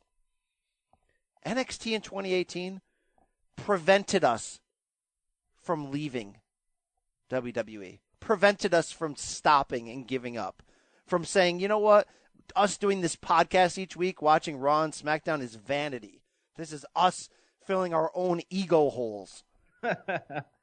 I think there were individual weeks where it saved us. I don't think that the totality of it did, because deep down, like we said last week, we just care about this too much to ever really walk away for good, especially now that it's such a large part of our careers. Like before, when I was just a wrestling fan and I didn't even write about it for CBS, let alone do a podcast about it, which I never thought I would do. I've said that before. There probably would have been a time last year that I would have stopped watching. And then something would have happened. Ronda Rousey would have come in and I'd be like, oh crap, I should really watch this again, you know? And that probably would have happened. But NXT, any week that like I even have an inkling of maybe wanting to go out, it does pull me back in because it's so good and it always delivers. And when you talk about Wednesday's show, like the Mia Yim stuff's great. We haven't even talked about the show. They had the Jordan Miles, Angel Garza match.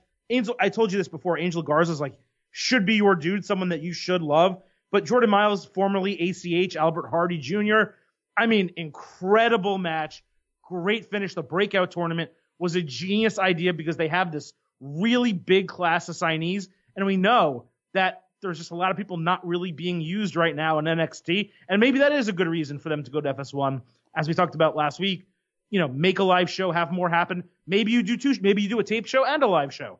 Who knows what they're going to do? But that match just showed you the future of the Performance Center and of NXT looks super bright. You had Killian Dane return, beat the absolute hell out of Matt Riddle. I personally didn't love it, but it was good. Like, does that make sense? I didn't feel like it was because Matt Riddle is so capable, it'd almost be like him doing that to Brock Lesnar to me. It's like, that shouldn't really work this way. But it was good. So I didn't watch it 2 weeks ago when it happened. I watched this week's video footage recapping it, and that promo they allowed Killian Dane to cut over it, I thought did more for his character, Adam, and putting over who he actually is than any work he's ever done in his career. And that's why the simple brilliance of letting people kind of figure out who they actually are is what separates NXT from the main roster. That was great. And when they showed the highlighted package of what happened and showed him going through the stage on that senton, good Lord, I popped for that.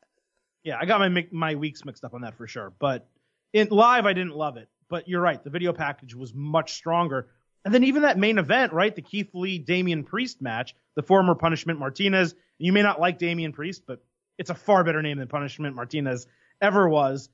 I fully expected Keith Lee to win that match. But holy cow, those two guys can go. Did you love that? I enjoyed it. It didn't overly pop me, but I watched it. It was fun. It was good.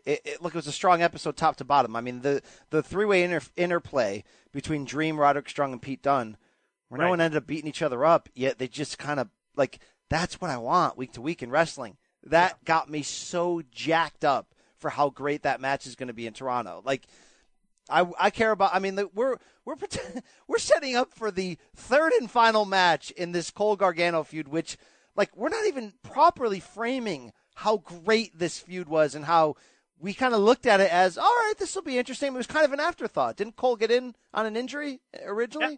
So well, Ciampa, he took Ciampa's place. Yeah, this is turning out to be like the potential to, oh God, like what the hell is NXT doing to us? It's freaking great. It needs to be on FS1. It needs to be on Fox. It's great. And yet I came out of this week going, damn, Dream, Strong, and Dunne, the triple threat, might be the match I'm most excited for out of anything, SummerSlam included. Think about how crazy this is. So Ric Flair, Ricky the Dragon Steamboat trilogy was the bar, right? Forever. Now Kenny Omega, Kaz Okada, they had four matches, easily became the new bar. Is it possible, is it crazy to say that Adam Cole and Johnny Gargano, assuming this one delivers, moves into the number 2 spot? It's crazy that we're having this argument, but it's not crazy that they take over that second spot. Yeah, it's inside of a year. And then you add in that his unfinished Mega Powers 2.0 feud with Ciampa might actually be number 2 right now. Like, those were great, man. We're just like forgetting about it. And that doesn't even take into account, the one-off Gargano had with Andrade and with Dream. I mean, the Andrade match was incredible. All right. Juice is a top. Juice Robinson, CJ Parker, right? We love him. KO loves him. I actually love CJ Parker, Juice Robinson, and I wish that he would break your nose after hearing you say people are marks. That's just the worst word ever. All right, get over that quick, KO, all right? We're all marks, okay? Juice is, but if you told me I had to make Juice 11 to make room for Gargano and that we weren't properly giving this guy what he deserves, you know what, Adam? On my power rankings, pound for pound, best wrestlers in the world. I think I've said before, I think 5 or maybe the first 6 are from wrestling in NJPW, not counting Omega, who I still think of as a Japan wrestler. Gargano might be the number 1 WWE wrestler, and we don't give him that. We give it to Seth, we give it to AJ, we give it to Daniel Bryan. It's really Gargano. I think it's Daniel Bryan just because of the promo work, because, again, it's not just in ring. We always have this conversation, and that's why I have the Japanese guys and NJPW guys in my top 10 in the world, best in the world right now, but they're not necessarily 1 through 5 because promo work and storytelling and in-ring storytelling, they're very good, obviously, but it's all together to me what it means to be a great professional wrestler. We have a lot more to do. I'm going to run through this my projection. A couple of these have been announced, NXT TakeOver cards. Tell me how great it is. NXT Championship, Adam Cole, Johnny Gargano, 2 out of 3 falls, all are stipulations. William Regal will choose the third. The first 2 falls are a street fight chosen by Johnny Gargano and a wrestling match chosen by Adam Cole, which, gotta be honest, I get the storyline reason, kind of disappointed by that. Oh, I didn't even see he had chose that. He chose a wrestling match. Oh. Like a regular match is his stipulation. All right.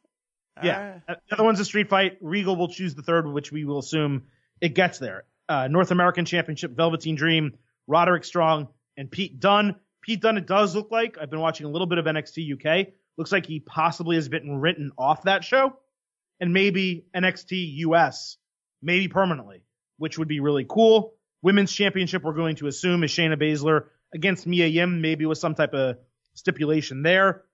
We can talk about the tag team championship, Street Profits against Undisputed Era, but I'm ending with this one on purpose. I think that 5th match is going to be Io Shirai and Candice LeRae, which for a short-term build has been a great story. And yes, I want to talk about Io Shirai, Brian. That change in character, it's even better than like the Shinsuke Nakamura change when he went heel, because they did the theme music, her look, her attitude, her promos are now all in Japanese. She looks like a badass. And yes, hit that sound effect if you want, man. She is a special. We talk about on this show often risking it all for Liv Morgan. Way over Liv Morgan. And well, no, I mean don't. Way. Okay, you always have to go overboard. You always have to go, well, that's way over. Come on. I mean, really here, let's talk about. I mean, I know Enzo hit that. You gotta stop. But Io, this is like risk it all territory. This is such a change. And wow. Are you going to come full circle and take the L on Shinsuke's new song just being so badass? Yes, I will take the L. All right, thank you so much. Oh, yeah, this takeover thing is going to do nothing but invade us. I mean, go to FS1, go to high school, come up, get off the network. Get off the network. Go to the people. The people, Adam, the people need this. They need NXT. You would have all relapsing fans across the world. We all have those friends. Here, I'm trying to interrupt you. We all have those friends who used to watch. If you force them to watch NXT TakeOver and like the go home and post episode, you're telling me forcing them to watch, what is that a total of? 5 hours of content? You're telling me afterwards they're going to go, you know what, dude, I'm good. I'm going to go back to betting on college football and watching The Bachelor. No, dude. They're like, how do I access that again? Is that going to FS1? Where do I buy my T-shirt now? Thank you. Okay. Your pauses have been extremely long, so I keep interrupting you. I don't mean to do that. But yeah, I mean, it's great. I would take it on FS1 tomorrow, despite my reservations and being scared about it.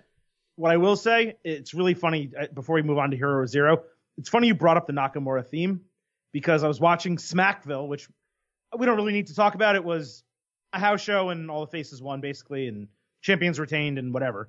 Not all the faces won, all the champions retained.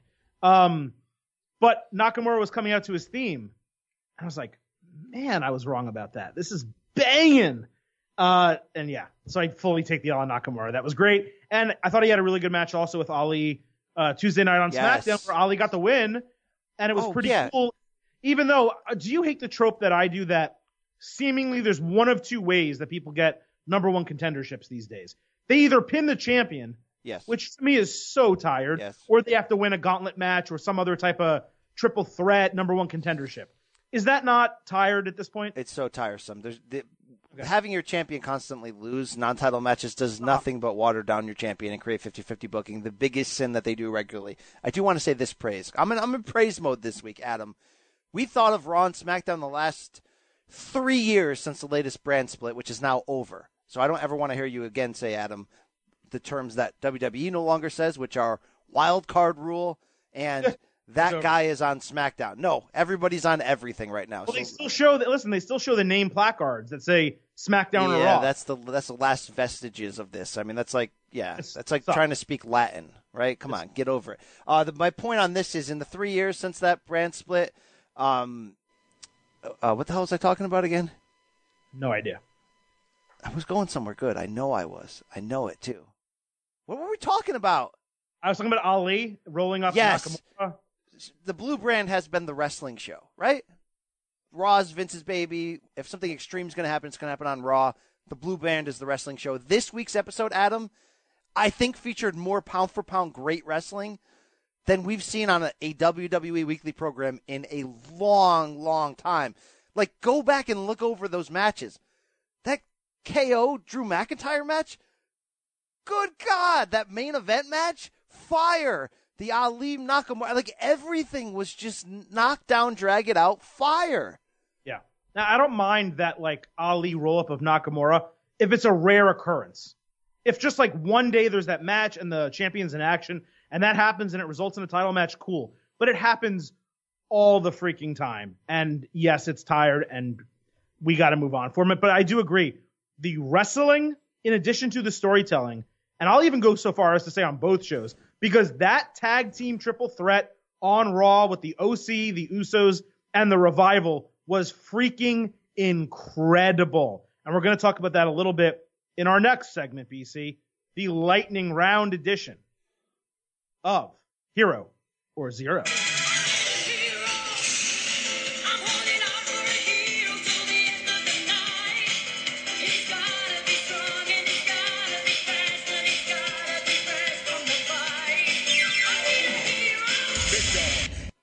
All right. So is it possible, BC, that in 2019, as Nick Kostos would say, the year of our Lord, 2019, that Drake Maverick, a.k.a. Rockstar frickin' Spud, is the most entertaining thing across all 4 main WWE shows? Hero or Zero on the developments this week involving Maverick, Maria becoming the first pregnant champion in WWE history, and Mike Kanellis losing the unsanctioned match to Maverick on 205 Live. It doesn't make any sense. All those words you just said make no sense, but it's a massive hero. This is, and I don't know how this happened, how Rockstar Spud went from Impact to WWE and then getting this level of push. Maybe a guy like Jeremy Borash behind the scenes at WWE now talked him up. I don't know. But this is a testament to WWE understanding someone's talent, putting them in roles to succeed. Like, yeah, I'll say it like I said it last week, him in a tactical vest with AOP, not the right fit. But him now appearing on every single freaking show.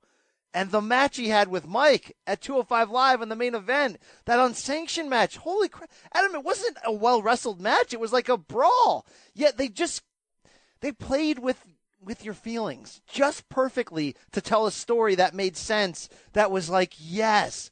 I am so in on what Mike and Maria are doing on the main roster. It's not that there hasn't been some missteps. There has, Adam. Okay?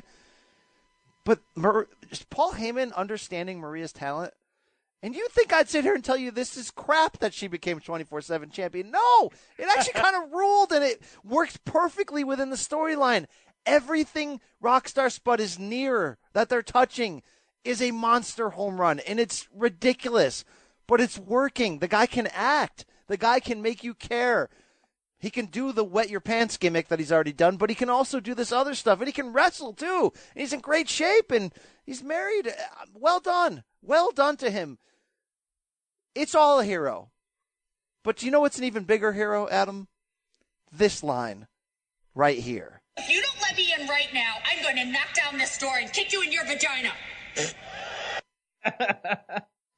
I popped on all new levels. Like had to drink in my mouth and spit it out, was like, what?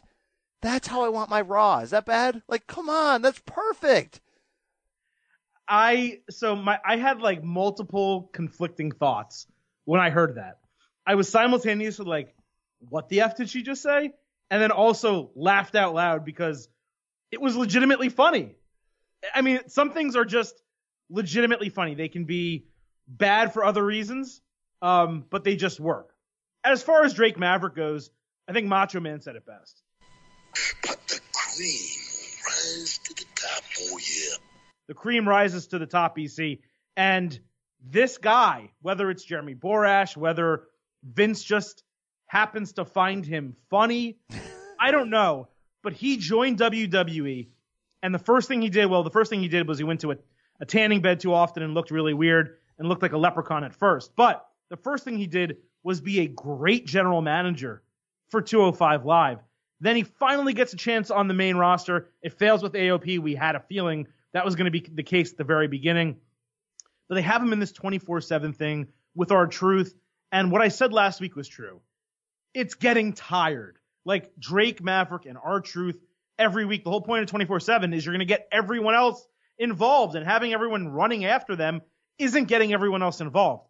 But having Mike Kanellis win the title and having his pregnant wife force him to win it off of her, it helps you create scenarios in your mind of how the hell are they going to get this title off a pregnant woman without her getting involved physically. Well, her mention of the stirrups and the gynecologist, again, it's just brilliant. It's just fun. Well, I see R-Truth in a doctor's mask walking in and holding her arms to the back and pinning her, and that's how it happens. Or maybe Carmella does it, right? Or something like that. So the truth is, pun not intended, this whole freaking thing was a hero. And if you got to see the unsanctioned match, the 205 Live match, it wasn't a great match because it was 80% Kanellis beating the hell out of Maverick, but the finish was great. The crowd freaking loved it.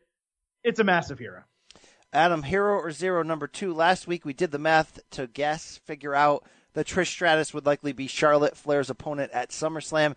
On Tuesday, it happened. Did that segment work from the standpoint of getting you to care about this match, hero or zero? This kind of goes back to what I was saying earlier today. It's 2 weeks out from SummerSlam. If this was a match that they really wanted to develop, they would have done so over a longer term. Like, this should have been something that was introduced at the reunion. They had all the superstars back. Why not have Trish out and have Charlotte interrupt her or do something and create this, as opposed to having Ember Moon roll her up, have her say, I'm going to force a better opponent at SummerSlam, and then Trish just happens to be on the King's Court, which I know it was in Memphis and good that they had Jerry Lawler on, but we haven't seen that in 12 years. I mean, how long? She happens to be there, and then Charlotte happens to challenge her. I thought it was clunky in the ring. Eventually, Trish came back over the top, and it was good. But the stare down should have meant everything to me. The biggest current woman against the biggest former women's wrestler in WWE. And it should have been like a Rock Cena moment almost. Less, but close. And it just wasn't. And now they're billing Trish on social media as the Queen of Queens. It's a zero. I want to see the match. It's a zero. Wow, I had the exact opposite reaction, but probably because I had this idea as a zero in my heart. Now, I said it on the show last week when we were talking about it. I'm like, it's going to pop certain people. I've just never been a Trish mark, okay? I mean, look, I popped for the right reasons, but I just never, and that was certainly in an era where I didn't care about women's wrestling, even though her and Lita were doing cool things that had never been done. It didn't move me. I didn't look at her as a top shelf performer like I looked at Charlotte, Becky, Sasha, Bayley when they first sort of changed my view on women's wrestling. So I came into the segment for all the reasons to expect this to be a zero. And it was clunky to start off, like for all the reasons you mentioned. Didn't make a lot of sense. Trish's acting, not good. I don't know what happened to me, Adam. I just bought in at some point. The dialogue was really well written when they finally started to trade trash talk. Yeah, Trish's face reactions weren't up to the level of 2019 WWE acting when it's done right, but something triggered in me when I sort of realized like what this is. Yeah, it's haphazard. It's 2 weeks before, but it is sort of a necessary passing of the torch. And Trish is 43. She got back into great shape for the different reunions they've had in the past year, the Women's Royal Rumble, all that stuff. You kind of need these type of matches on a SummerSlam. They matter, especially when they have this type of passing the torch element. Charlotte played her role perfectly on Monday or Tuesday, as she always does. And I feel like she's the perfect opponent to make Trish look like $1 million in this match. And I'm actually now really excited about it. And actually, oddly enough, really excited about what it represents too. And I don't even pop for Trish. And this is stupid. But it's like this reluctant hero. I loved it. The crowd loved the ish out of it when they were staring down from each other. And something about that just won me right back in. Yeah, I'm here for it. It just felt so forced. The storyline, the match, the rushed nature of it, again, 2 weeks out. Why wouldn't you build this? Why wouldn't this be something that you put together over a longer term? And Charlotte doesn't need the rub from Trish. She doesn't need the Roman Reigns hand in the air pointing, this is the next guy. She is the next woman. We know that. Give that to Sasha Banks. Yeah, but Sasha Banks isn't the next woman to WWE, which it's obvious. And have her say, I'm sick of the way you guys treat me. You don't put me in anything important. I'm calling out the greatest women's champion of all time. I'm calling out Trish Stratus. I dare you to come face me at SummerSlam. Great story. You have Becky, who, and we'll talk about her maybe in a little bit, have Becky who's going a little bit back in that tweener mode. I've beaten everyone. I beat Ronda Rousey. I beat Charlotte. Sasha's not here. there's no one that can face me. Have Trish come back. You haven't fought me. Boom, match at SummerSlam. This just feels like so contrived. It is, but you have to almost make this decision to yourself, Adam. Was Vince McMahon steering this creative train into a ditch?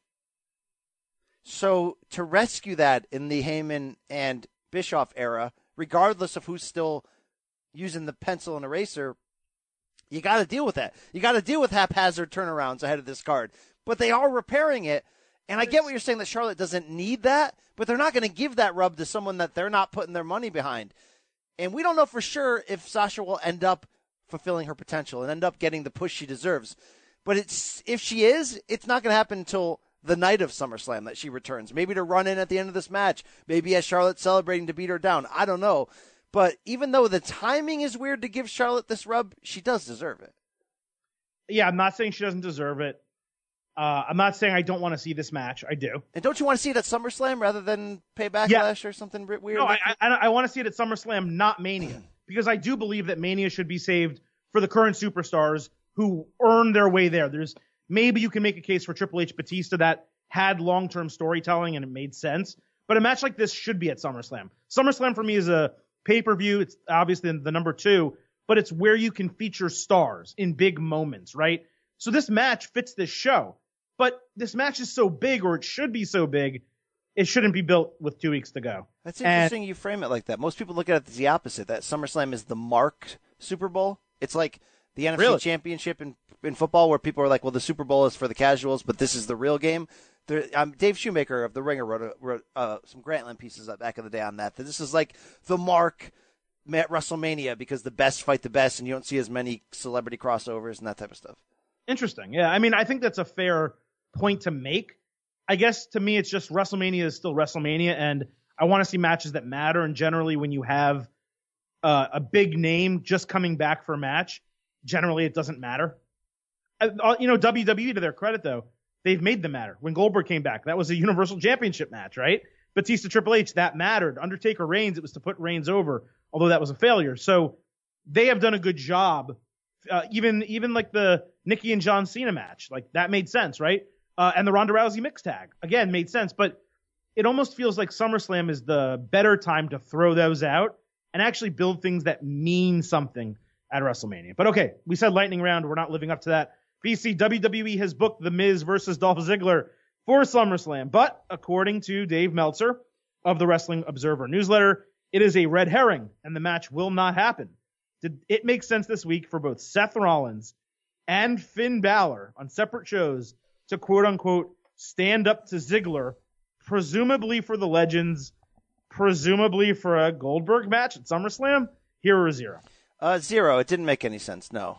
And if this is going the direction of Goldberg and they sacrificed Shawn Michaels and teased us and did that whole segment for nothing, then it's a monster zero. Because what they're not doing is rehashing that Chris Jericho storyline for WrestleMania 25, where beats up all the legends and gets on them, and then they create that handicap match and all that, and it leads to the spinoff with Steamboat because it was so well received. So if you're not going down that road, then it doesn't seem to make a lot of sense. I had this weird feeling when they did announce Miz Ziggler this week, and it was just like, womp, womp. I started thinking, it just makes so little sense for this to be the match.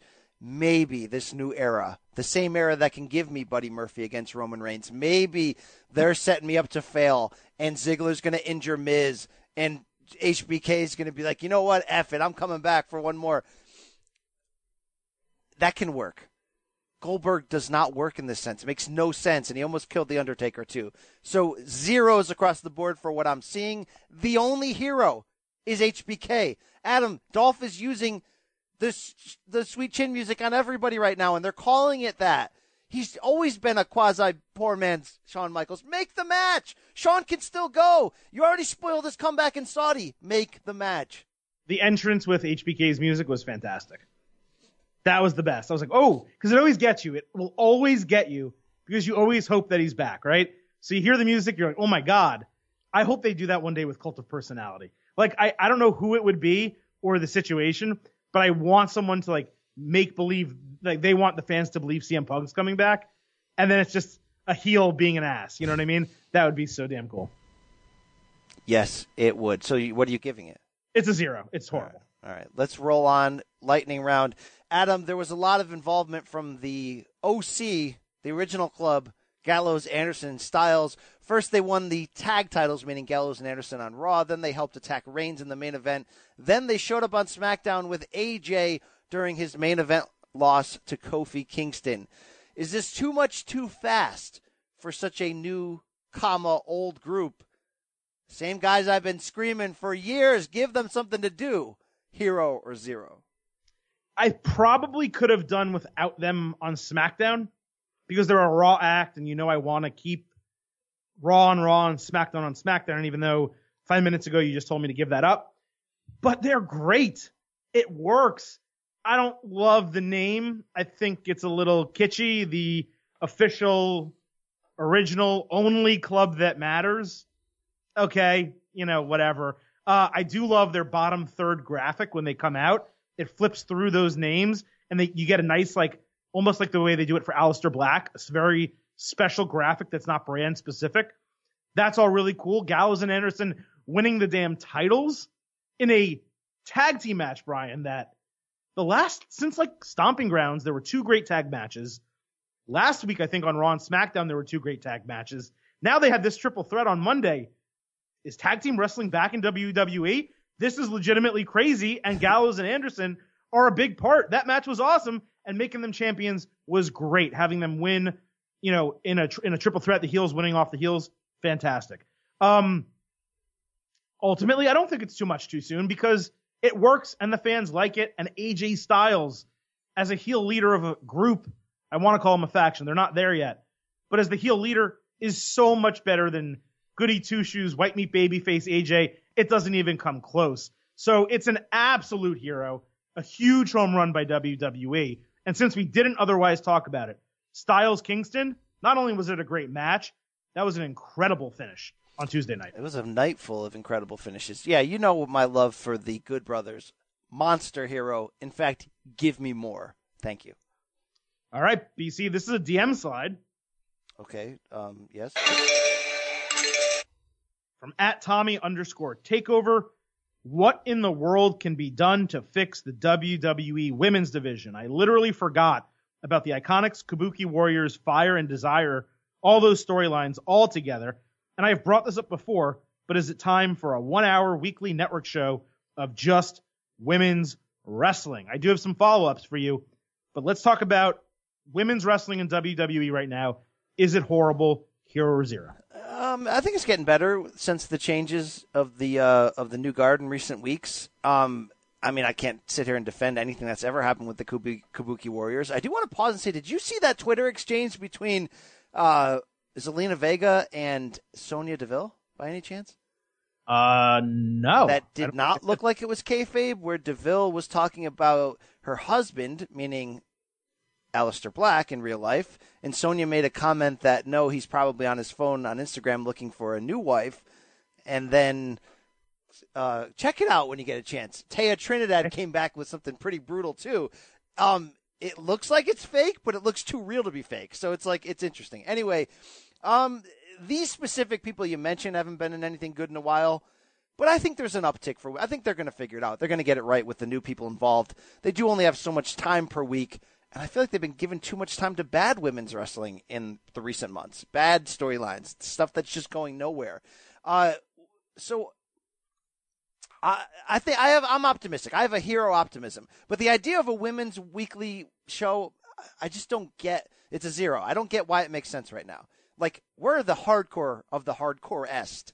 And I barely have time to catch a 205 Live main event or skim an NXT or ever see anything else on the periphery. You make a women's show, you're just going to segregate them and leave them to dust, to rust. If you're going to make this women's show as a developmental thing, though, almost have a year-long Mae Young tournament, not a tournament, but a show that would involve those type of clientele, and you're building them for future play on the main roster. I guess that could make sense. It would add to your arsenal of shows. But again, it would be NXT UK. You'd have to be a hardcore fan to have time for it. So no, that's a zero. Because you're not going to take women off of NXT. So yeah, 1 hour show is a zero. But his general point is that the women's division is floundering right now. It's a huge hero. I didn't have the same issues with Ember Moon and Natalya being number one contenders, although I did agree it was uninspired, but I think they've ultimately made it far better than it has been over the last couple of weeks. But, I think something needs to be said about the Kabuki Warriors here, and whether you like the name or not, I laughed at it at first, but, ultimately it's fine, I guess. Asuka and Kairi Sane, they're not just two of the best Japanese women's wrestlers in the world. They're two of the best wrestlers, gender not included, on the WWE roster. And on top of that, they're both insanely over, pun intended, with the fans. So you have this team that you've put together with a manager in Paige who is also extremely over, and a title in the women's tag team titles that you basically don't even know exists anymore, and you're doing absolutely nothing with it. And the one time you do something last week, you have Mandy Rose fumble over a promo that easily could have been taped and probably was, and it was terrible. Her and Sonya Deville going back and forth. When I mean last week, I mean 2 weeks ago, not this week's shows. So you've made this division mean nothing, which means the women in it mean nothing. And in the division are two of the best women in the entire company. So they got to figure something out, and fast. And if it's as simple as getting rid of the women's tag team titles, I'm all for it. I wanted them initially. I thought it was a great way to get more women on the show. But if you cannot find time for a segment or a match of women's tag team wrestling in 5 hours of main roster television, I don't care if it's a go-home show for SummerSlam. I don't care if it's a Raw reunion episode. I don't care. If you can't find 5 to 10 minutes to cover the women's division, then you really need to reevaluate something, because I think you forget that women's wrestling almost carried WWE through WrestleMania. And just because Ronda Rousey's not there doesn't mean the rest of the women aren't deserving. Yeah, but I don't even know how you can support the Kabuki Warriors in this format. Asuka's the greatest female wrestler of all time. You haven't even seen them, Brian. That's why. But, it's just lame. They don't even need Paige. Just break that up. But I get what you're saying overall. I think it's time, now that the brand split's over, it's time to actually drop some titles, Adam. New Day did their shtick in Gorilla and called themselves the WWE Tag Team. No, you're the SmackDown Tag Team Champions. Only you wrestle on Raw a lot. So what WWE needs to do this fall, if they are going to continue it this way, which they are, get rid of branded champions. Straight up. Well, why don't you get creative? Why don't you take one of the tag team titles, make it a trios title? Do something like that. Six-man tags are lame. Six-man tags are really lame. Here's the deal. You just got to have one tag title in men's. You can have women, but you can't have two women's champions. You got to have one women's champion. And then what you have to do in the other feuds is just get creative. And everybody's angling toward trying to get closer to the top. It's not that hard. You can do it, WWE. But we say they can do it, but truth is, they just, since WrestleMania, since Rousey's left, pushing Lacey Evans the way they have. Right, because Vince doesn't care about women. We know this. Vince doesn't care about women's wrestling, and he's been driving that ship pretty hard down that lonely road the last 6 months. But they're moving him out. All right, they're sliding him over. It's time. Right, you are correct. All right, we have 2 minutes left on the show, Adam. All right, what do you got? So we should get to feel spot, shouldn't we? Yes. You want me to start? Yes. Okay. There is a feel spot this week. Randall, Keith, Orton. He cut a promo on Kofi Kingston that the package in its entirety should go down as of today, the best package of the year in WWE. Wow, talking about that man's package. Let's have a listen. Kofi says it all started back in 2009. So let's talk about 2009. By then, I had already been Intercontinental Champion, World Champion, WWE Champion. I'd fought The Undertaker, Mick Foley, Shawn Michaels, Triple H. I won the Royal Rumble, and I main evented WrestleMania. Randy Orton, I was born and bred, third generation, to be the best that this business has ever seen. And all I had to be was myself. All I had to do was be Randy Orton. Kofi Kingston didn't have the luxury of just being himself. Kofi Kingston had to act like he had a Jamaican accent. Kofi developed different dance moves, being the fun guy. But you can't step to my level. Randy Orton brought out a side of Kofi Kingston that we've never seen before. Until I say you can.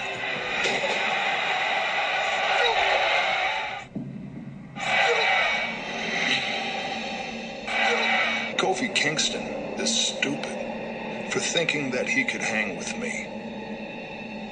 When you piss me off, you get sent right back to the bottom of the ladder. Let's fast forward to 2019. There's a new Kofi Kingston, and his name's Ali. Ali was going to be in the Elimination Chamber, but Ali wrestled Randy Orton, and I stuck my heel so far in his eye socket, and he couldn't compete. So now, there's a spot to be filled. Kofi Kingston. He had an opportunity because of me. And the rest was history. Are we seeing the best Kofi Kingston of his career? There's no Kofi Mania without me. There's no Kofi WrestleMania moment without me. 11 long years! And I can't even get a thank you. His entire championship reign is based on a fluke. On luck. Kofi challenging me. Stupid. Kofi might not see it coming. It might come out of nowhere. But I'll tell you what, I'm going to take that title off his waist. And I'm going to do it with the three most destructive letters in sports entertainment. RKO. Wow.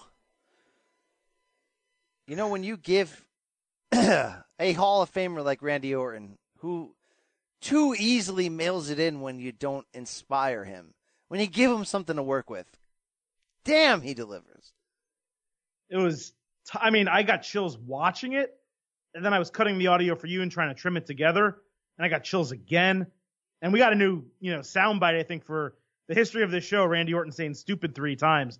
But the fact that they were smart enough to make Randy Orton the challenger, and then in doing so, not forget this storyline past that these two had, and work in the realism of that moment of him calling him stupid in the ring, leading to him trashing Kofi in real life backstage and holding him down.